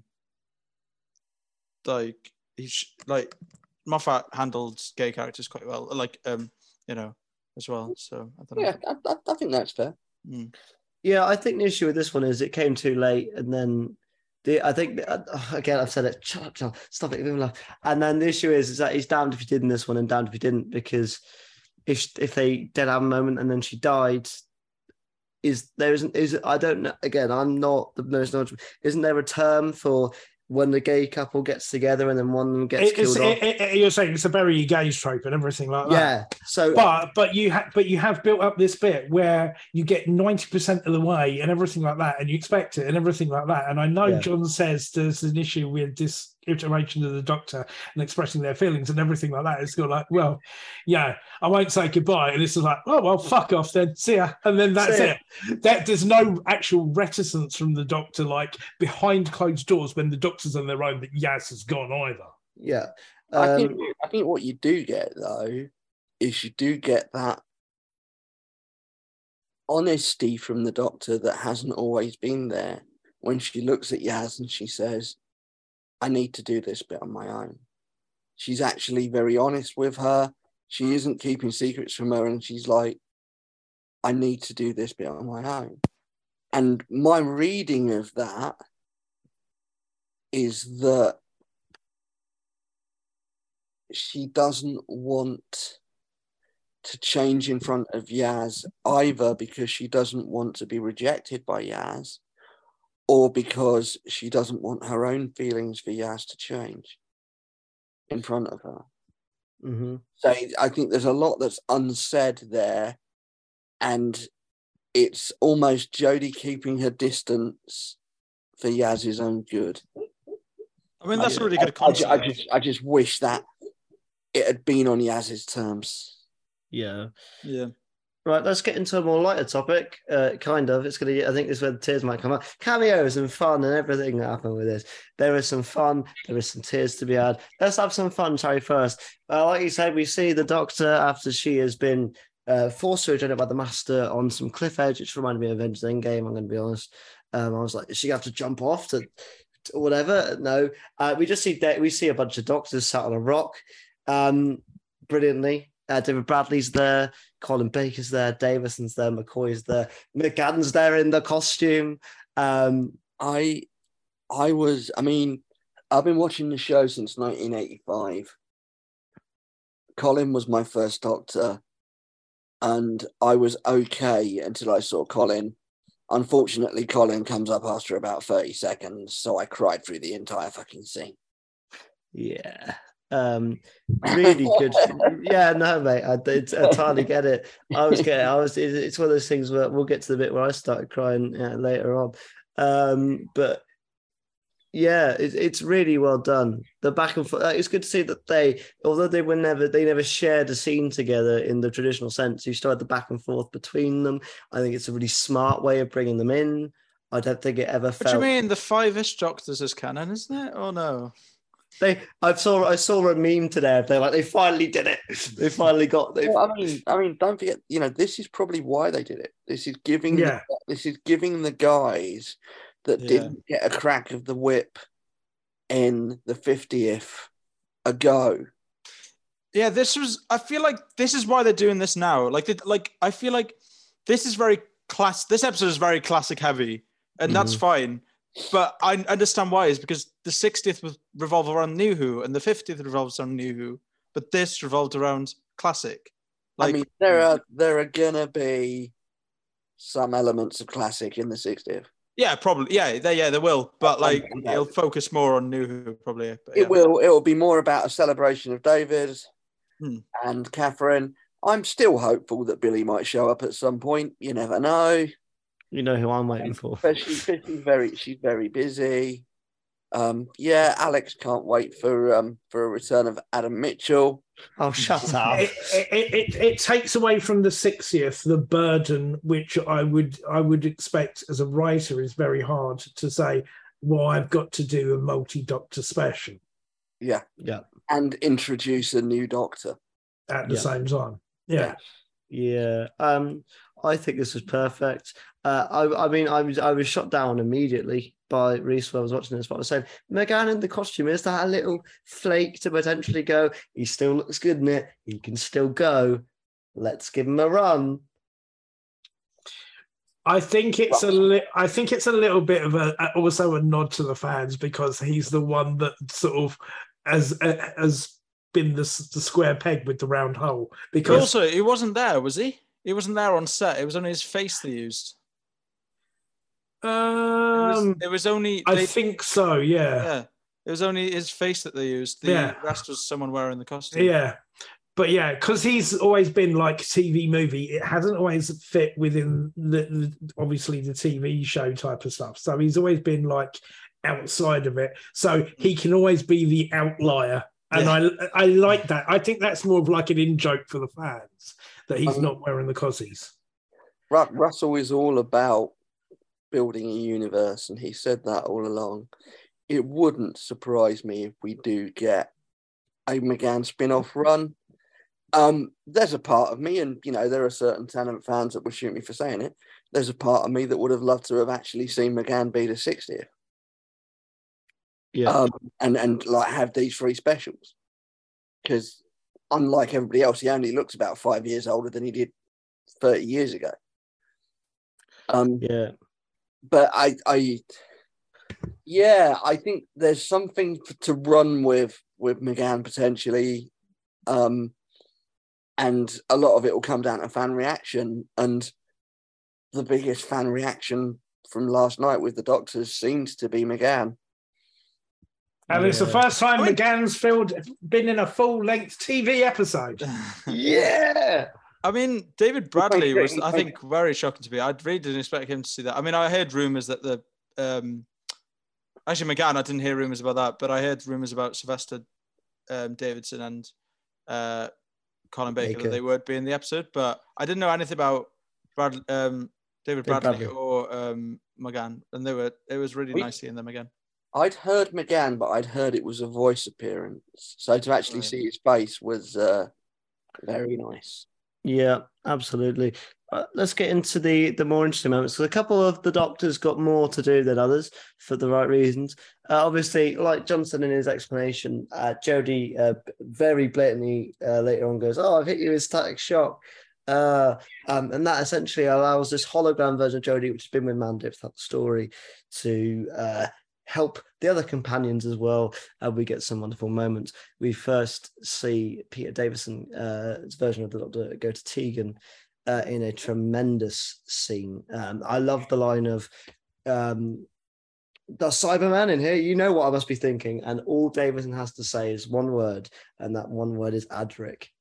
And as he says that, the hologram fades and it becomes him actually in the room, which is a lovely visual connotation as well, which I only picked up on rewatch.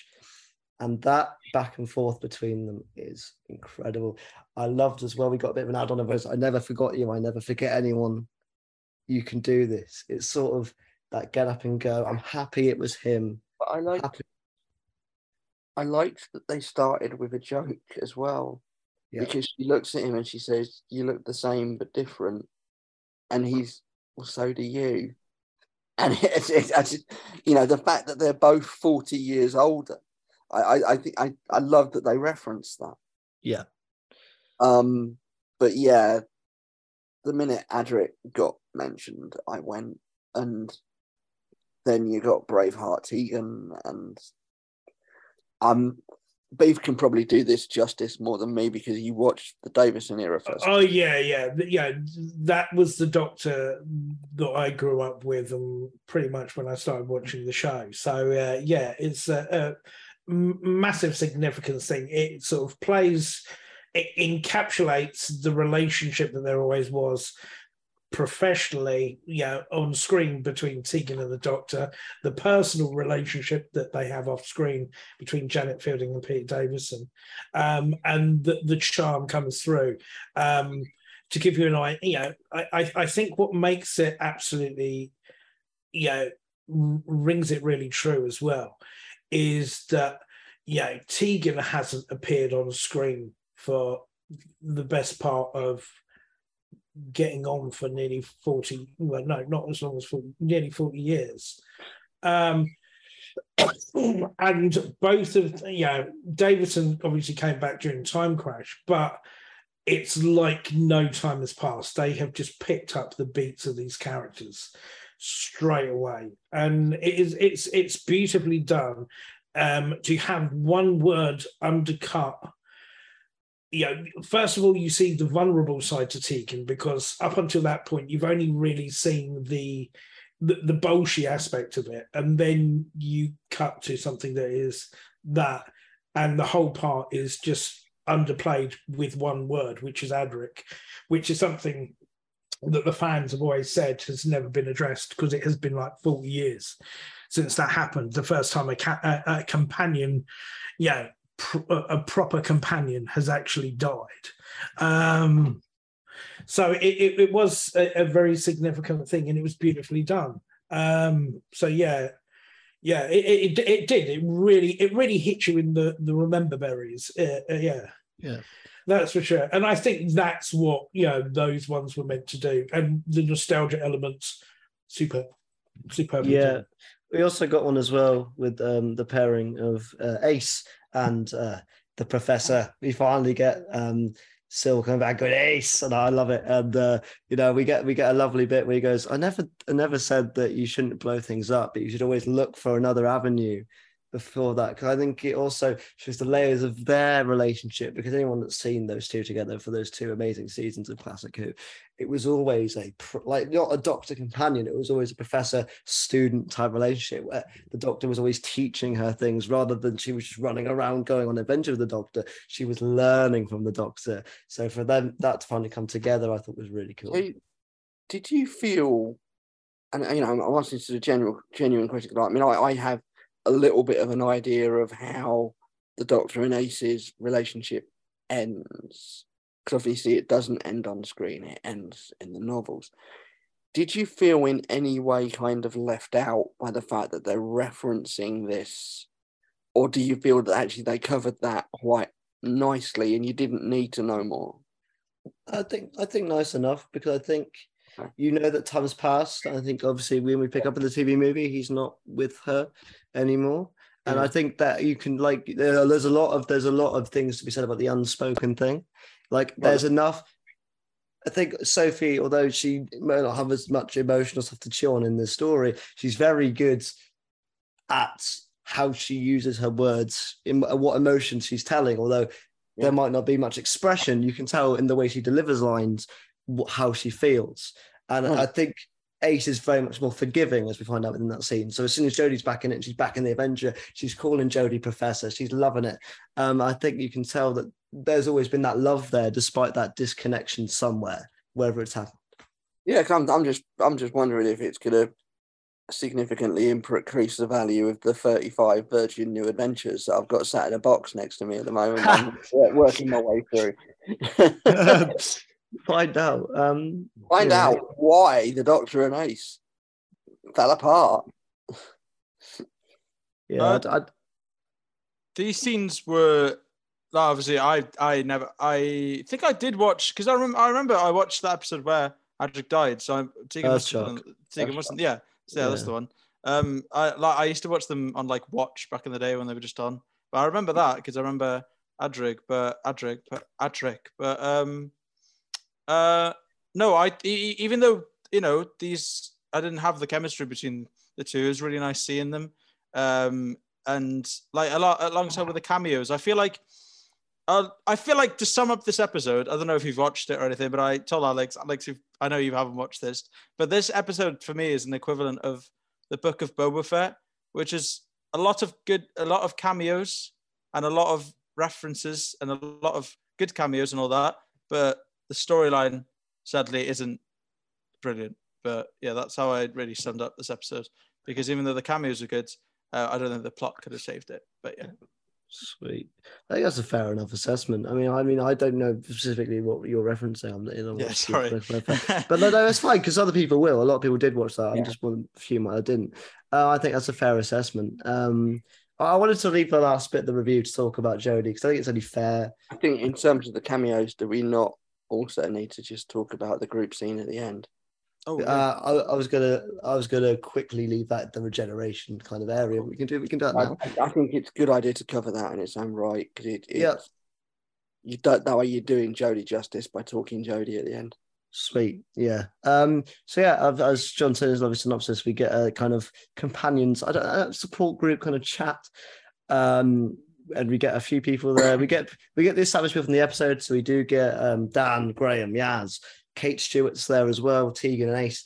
But we do get a few surprises in there. We get the return of Manley Bush, who somehow got off that planet from Dragonfire. Somehow. Well, I mean, we know how she got off the planet in Dragonfire. We just don't know how she got back to Earth after traveling with Glitz. Yeah. We also get the return of Katie Manning as Jo Grant in a wonderful moment. And my favourite moment of the entire episode was hearing that laugh. Yeah. That laugh that you can tell that a mile off. Yeah, that literally there was, like you said before, there was a large chunk of us knew she was going to be in it, but you could, as soon as we heard that laugh, we went, yeah. Katie is a close personal friend of the group. Yeah. I really don't know why it's taken this long to do something like that in the show, because I feel like it's such a good concept. Like, it's very, like, I love that. Even though, I've not really seen anything with Buddy Langford or Ian, and I was like, whoa, it's them. It was really good. And then you get the moment. Yeah. Yeah. With Ian coming back. Wow, this one got you in the feels. The Guinness World Record holding William Russell, who, as of last night, probably holds the world record for the longest gap between playing the same character on screen. Yeah. In a tremendous little thing. Like, people were discussing their adventures with the Doctor, especially our new companions, and he just goes wonderfully, sorry, did you say she? And it's a perfect, because, like, I think it's what John, you said this wonderfully yesterday to me on Zoom. He doesn't understand the concept of generation. He's never seen one. Yeah. So not only is talking about these new faces a bizarre concept, but also the concept in general is just a strange thing to him. It's I mean, he was effectively kidnapped. Yep. Yeah. I loved that. I loved the fact that there was an empty chair. I've seen a few theories of that. The one that I like is that it was there to represent everybody who couldn't be there, not just in terms of companions, but in terms of fans and viewers and friends that we've lost along the way, which I think was beautiful. Was Um, there a photo frame on that chair? Because I've seen It was a laptop. It was a laptop. it's a laptop, right?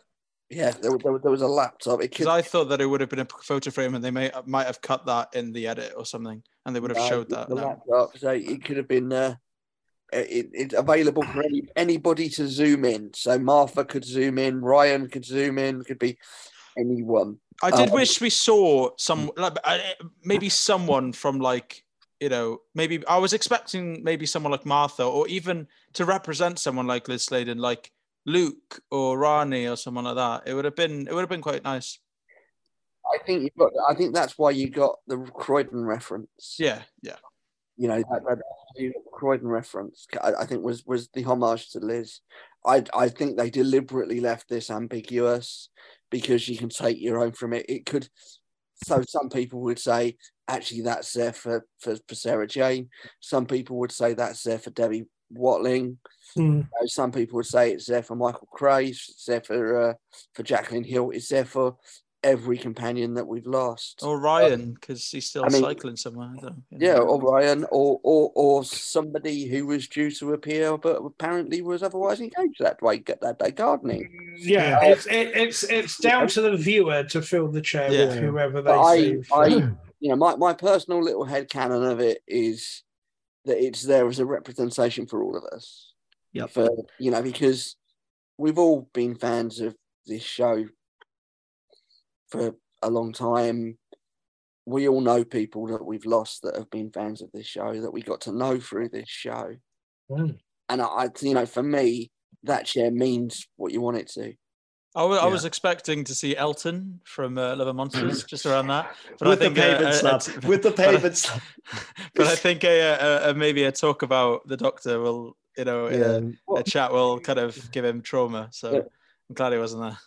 I mean, but for me, what the group, it's an idea that I came up with earlier. I think that actually the group is something that Graham has specifically set up to support Yaz. Yeah. Because he goes in and it's clear that it's the first meeting because they're doing the introductions and stuff. But he goes in and he says, I was thinking about this, that, and the other. But it's like, then why didn't you set this up years ago? Yeah. But actually, Graham is somebody who knows what it is like to lose a loved one and grieve, knows the way that Yaz feels about the Doctor. I think he has specifically set that up to support Yaz through the process of moving on. Yeah. I also like as well how that one shot at the start paralleled them when he fell to earth at the end. But this is sort of an optimism bit, whereas that was obviously a very sad bit with Grace. So optimistic thing, he goes, I don't know how I'm going to talk about this, things like that. I also like the fact that this scene allows us to have a couple minutes of Bradley Walsh and John Bishop, the two funny men of the era, have a little bit of a back and forth, however brief it is.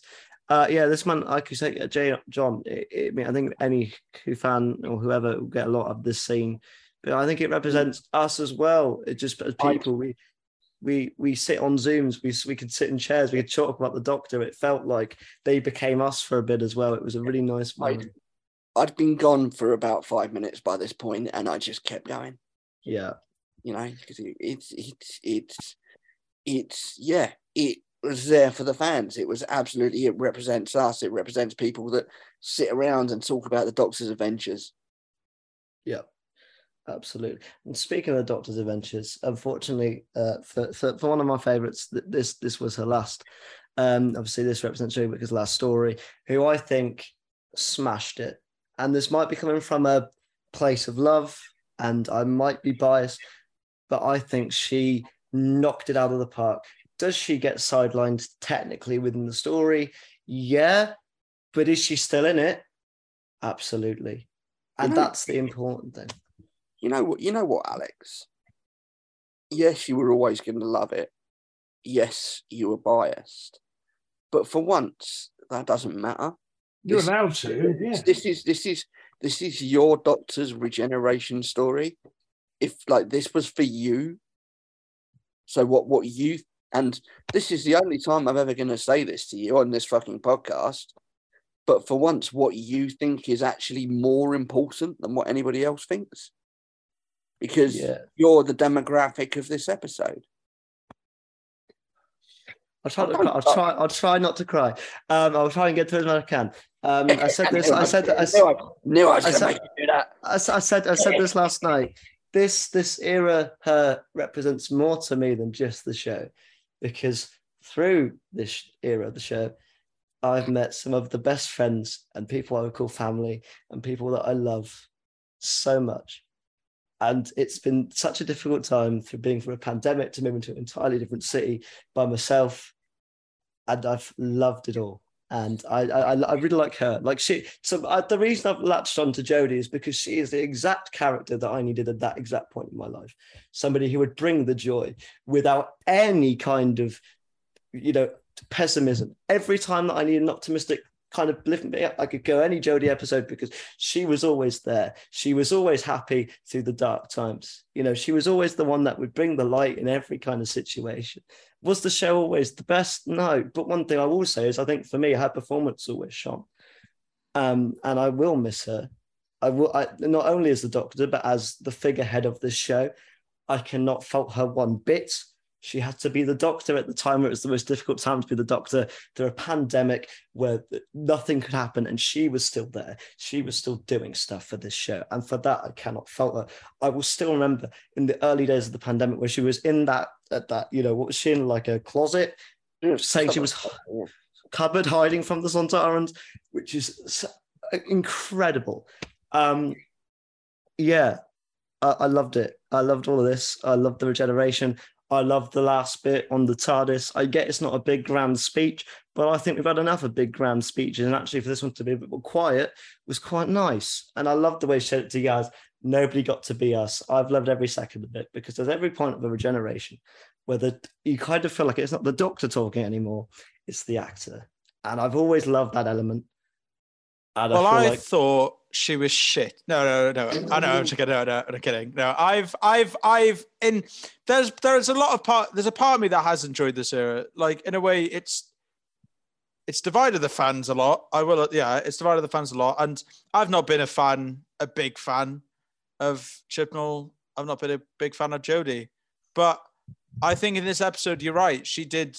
I think she did deliver her best performance. I think, and you were right, she didn't need it. I think her final words on that cliff it just sums her up. I think, honestly, like the last 10 minutes will go down as somewhat, if not one of my favorite moments of Doctor Who. Yeah. It was just brilliant. I loved the whole, I'm going to be honest, I think Tag, You're It might be one of my favorite last lines of any Doctor. Because it just sums her up. Yeah. A big overblown speech would have felt incredibly out of character. But I think that those lines, something playful and optimistic, something playful and a little childlike and optimistic and excited for the future, I think was just perfect. And I would not be the third Doctor stan that I am if I didn't point out that as she steps out of the TARDIS, she says that it's the blossomiest blossom she's ever smelled. Yeah. And I was like, yeah.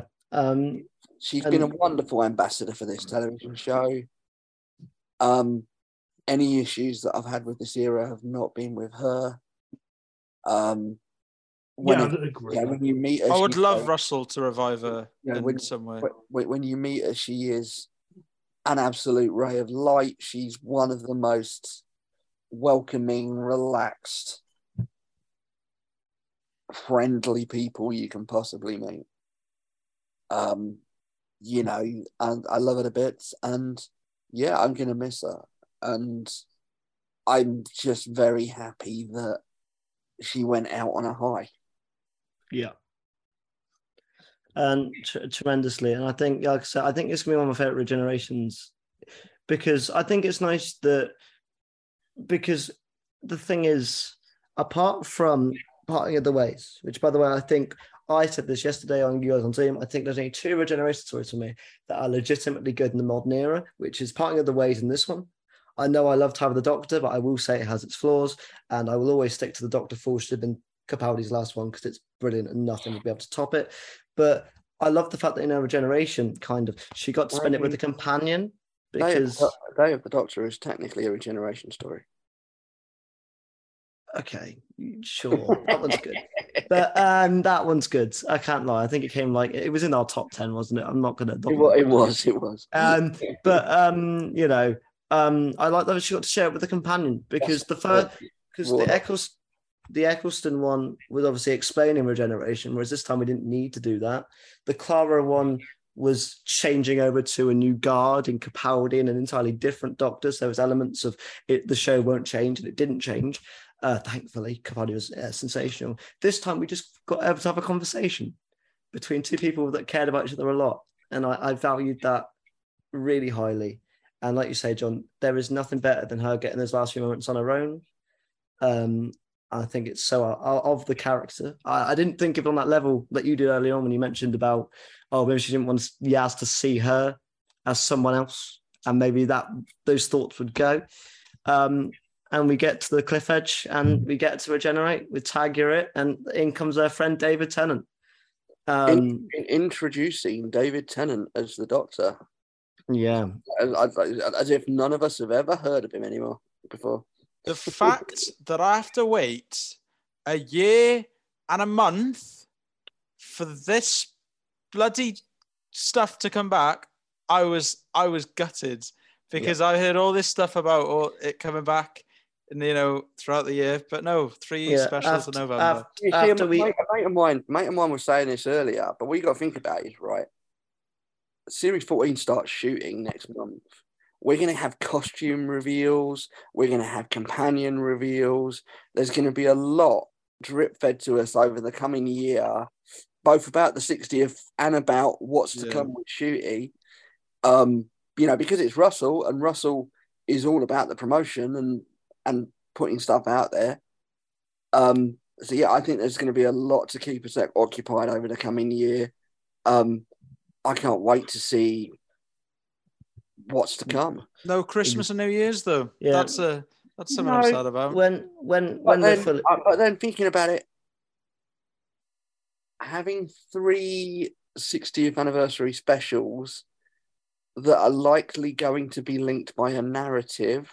Oh yeah, that's a good point. Shown together is a good idea. I think separating the months apart only works if you've got 3 separate episodes, and I'm pretty sure that these are going to be linked by a narrative.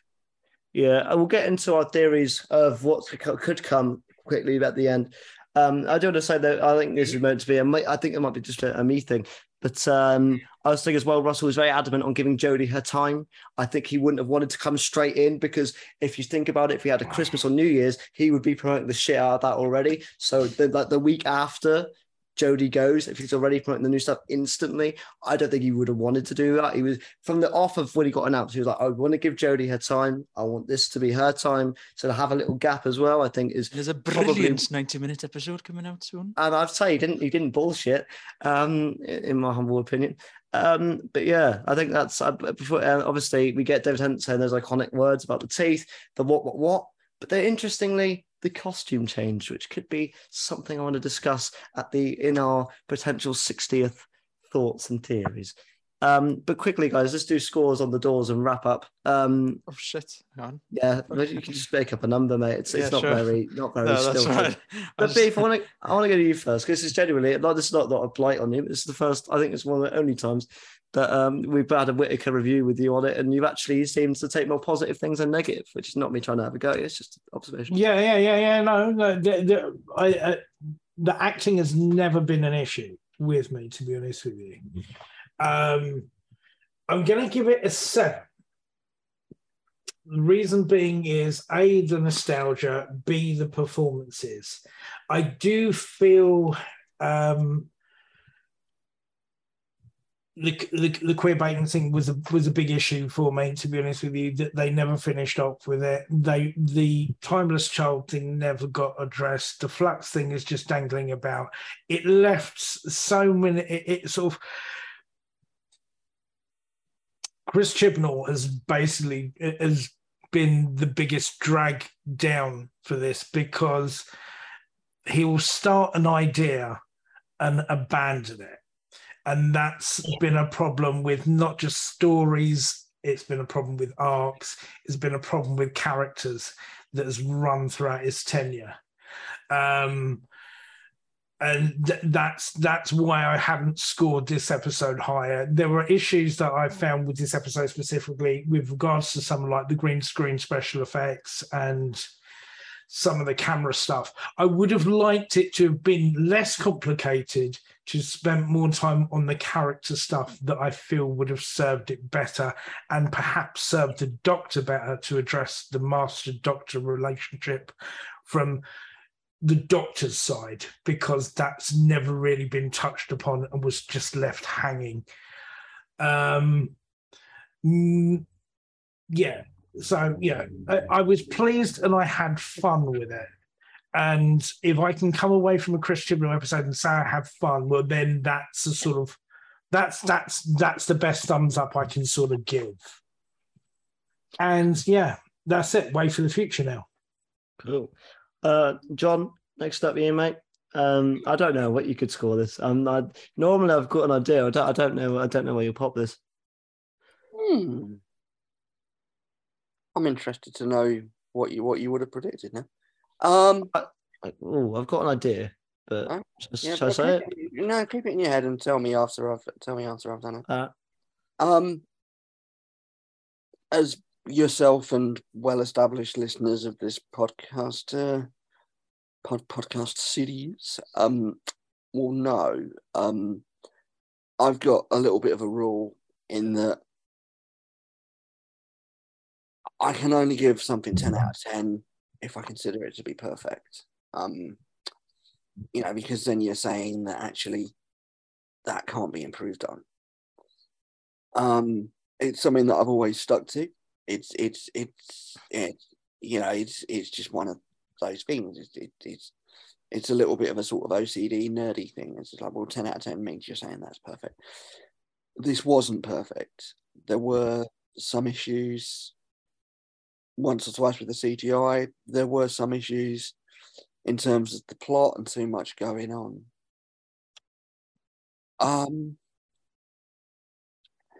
Then I think about how this made me feel. I think about how this made me feel last night.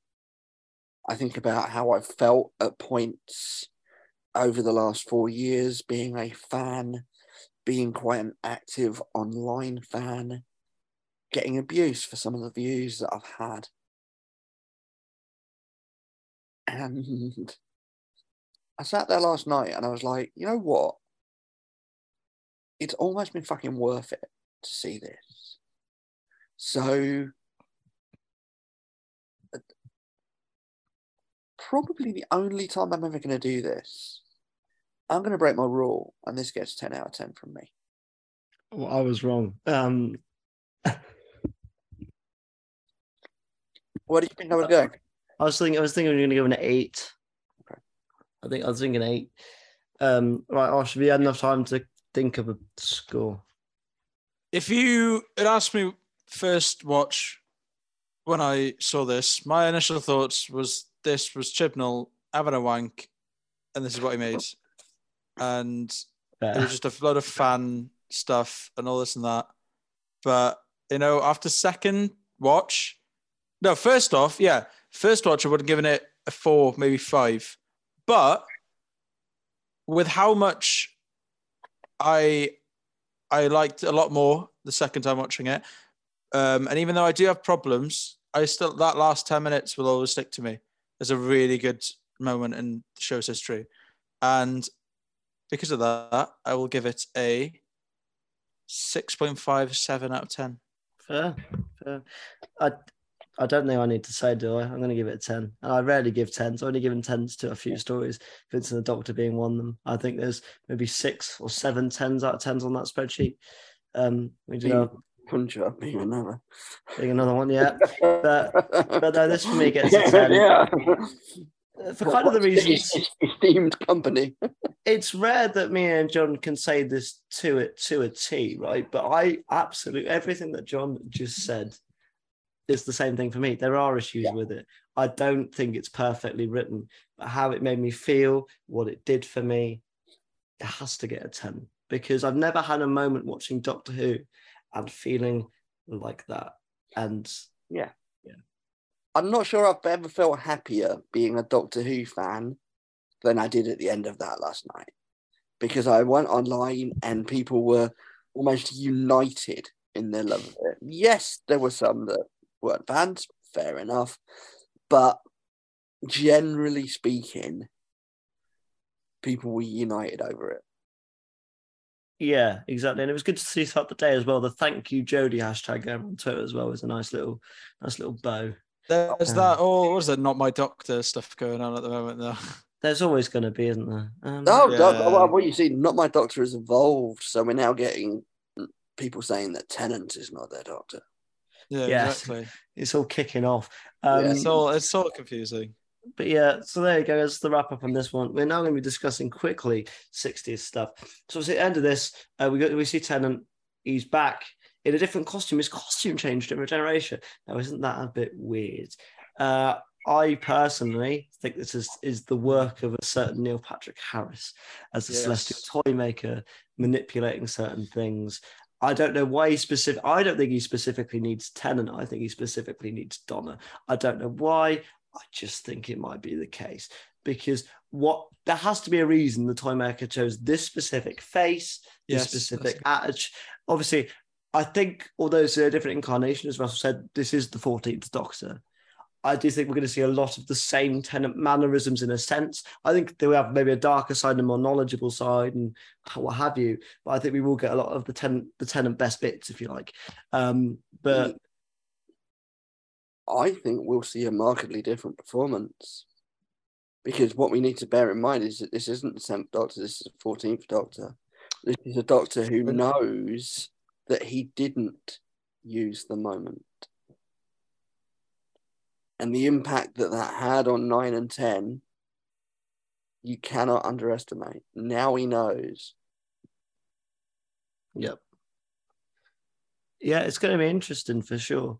Obviously, I agree with you, John, that you mentioned earlier. I think this will be a 3 connected specials kind of trilogy. With a bit of 60th fan stuff going on in there. I mean, you don't get Neil Patrick Harris in for 10 minutes. No. I can see I can see there being an overarching arc. I think that's why they're showing all 3 episodes together. I mean, we're all gonna absolutely lose our shit and need to have the hankies ready when Bernard shows up. But yeah. He thought last night was bad. Yeah. It's David and Catherine together, probably the best chemistry that we've had between a Doctor and companion in the new series. Yeah.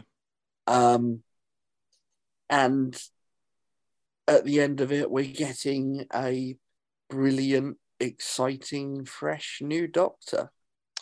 Which just from one line of delivery, I'm already in love with. I was shocked. I was very shocked to see him in that trailer. I don't think it's the end of the specials where we see Ncuti Gatwa pop up. And this is just it might be the dumbest thing I've ever said. In spite of the fact that he stood there in Tennant's tattered costume. Yes, and I'll tell you why. Because Ncuti Gatwa goes, what the hell is going on here? Which means he hasn't regenerated knowingly, or he's confused as to why he is where he is or what's happening. So if it is toy maker manipulation, we might be seeing a bit of a flip. I think we'll see more of Ncuti in these specials than just at the end. That is, I think so. It's based on a very small. I think that's possible, but in terms of like his availability for filming, I don't know. I think that he won't. I think that he will pop up randomly throughout it, but at the same time, because I doubt they would have filmed the end of it all now. Like I know they're shooting season 14 next week, but this is coming out in a year's time. These specials are wrapped. All of them. Yeah. Are they? Oh yeah. Oh wow. Okay, never mind that. But no, I mean, clearly, Ncuti has shot something sort of under wraps, if you like, because the whole thing was he's not starting filming until next month, and he's been doing Sex Education. I'm wondering if Russell announced him back in May, just before they started filming the specials, because of a fear of it leaking at some point. So Yeah. him having an involvement in the specials. I mean, how does, well, supposedly, if Matt Smith are in these, I want to know how he ties into. Please don't tempt me. I was thinking it was going to be this one. It wasn't. I'm in pain. I want to see my Matt. I told everyone when David Tennant was announced, I was like, this is really cool for him. I'm not going to take it when people. I mean, I was expecting them to do. Sorry, Alex. I was expecting, when all the doctors were in this episode, I was generally tempting they were going to do something like that. But then I was like, they're way too busy with other stuff. Like they would get, and I thought, they could have Tennant because he's in it. But I was like, that would just confuse. There would be no point showing him there and then at the end as well. I'm still holding out hope we might get a little something from Matt Smith, but that's just the inner fanboy me and it being the 60th. That if you're ever going to do it, it'd be now. No, you should watch House of the Dragon instead. You get to see his bum. Yeah, I know. I've been told you see a bit more than just his bum. But you do. It's blurry, but yeah, you do. But yeah, no, I'm excited for this new era. I think the more I see of it, the more I like it. I was very I think this is going to be weird. I don't mean this like literally, because that's not the case. But I think part of my brain was a bit jealous of when Tennant and Donna was announced, because everyone was like, oh, the nostalgia. And I didn't get that, right? It wasn't that I was like, oh, this is shit, because I didn't think that either at the time it was announced. I was never against it. I just was like, oh, it's not my era. But the more I see of it, the more I'm like, it's not going to be the same. It's not going to be 3 episodes from 2008, just put in 2020. Something is happening here. Something is different. I'm happy that this is the 14th Doctor. I'm happy we didn't get some degeneration, because that would have been really weird. Although I'm happy that RTD is having some bants on Instagram, giving no shits. I think, like we've said before as well, Russell T Davies is a very different writer to the guy that did the show back in the day. Yeah. I think, like John says, this is a different Doctor. So although the casing is the same, the software will be different. In a sort of a bit of a twist around, to be honest with you. So, and it'll probably be a harder edge to it. Yeah, you've had Time Lord Victorious and everything like that running during the pandemic on extended media. I think you are going to have a different thing to it. Yeah, it will be interconnecting. I very much doubt you'll get Matt Smith, but I think it will be. I mean, just getting flashes of Ncuti, I think going through it is going to be good. I think, will we see the sort of edge of reality that we had in this episode taken as a concept as to where we see Ncuti's incarnation? Who knows? But I'm just glad as well that we're sticking with regional accents as well. Still as well. I mean, I'm not going to go into it because it's something that was told to me privately by a source, but there is something that I'm expecting from the 60th anniversary to pop up at some point that will actually make me lose my shit, like significantly more than last night did. I'm happy to go into that off air. Cool. But there is something that I'm expecting to happen that will make me completely lose the plot. I think, I don't know, I'm very excited for this new, because obviously, like, I know it's very nostalgia-y that, these people are coming back, but, when I started watching the show, I watched, my first episode was ever Boomtown, but David Tennant was my first Doctor. Good episode as well. First good episode as well. I think I watched it because it was set down the bay, and I was like, hey, so it's really nice seeing David back, and it's especially nice seeing Donna, because 2008, that was, like, when I say a year of Doctor Who, that was everything. Like, everything in my life was Doctor Who, and I'm so excited that stuff is coming back. But like I said, I'm excited to see what Russell can bring, because obviously he's changed since that writer back in the day, and I do hope he can finish his stories quite well, because I know he's very good at setting stuff up and, all this sort of stuff. And he does it. He finishes stuff off quite well in a lot of his episodes. But I think, I hope there's nothing like the end of Last of the Time Lords, just all like, all quick and all that, and like the Dalek control system and Jenny's End. I hope there's not stuff like that. But I'm excited. I'm excited to see where the show goes. I'd love the support group to come back as they welcome a new member. Wouldn't that be lovely? Yeah. That would be great. I'm excited to see how I don't want to say retcon, because that always seems like a negative term to me. But I'm interested to see what they do with Donna's character and how she's allowed to move. Is that the toy maker? Again, I'm thinking that if it is, it's not been announced as toy maker, but I'm just pleased that she's still married to Danny Glaze off the bill. Go on, Donna. I'm excited to see her back. I'm excited to see where Rose goes, as in Rose is now the daughter, because the fact that Russell's come out and announced her as a big character, then she must have probably an impact on maybe where the show's going as well. I'm most excited to see Rachel Talalay behind the lens of a Doctor Who episode. Yeah, I mean, you don't give a character that name and then have her be a bit part in Doctor Who. Yeah, there's clearly something significant going to be going on there. Yup, absolutely. And hopefully, like you say, John, we will find some different things out throughout the year that we could do more podcasts on. Like when things get announced, will we get a companion announcement? Supposedly keep your eyes out for the next copy of DWM, because they're bigging it up significantly and saying it's going to be stellar. Cool. I know who me and you are waiting to hopefully hear, John, as the next companion, but we don't know. We can only hope. I live in hope. Mm-hmm. But yeah, guys, thank you so much for joining me on this one. This one was a bit longer, obviously, I've been away for a while, so it was a nice kind of detox, have a nice little chat about a lot of stuff. As always, you can follow John on Twitter at JohnBoy_Cook.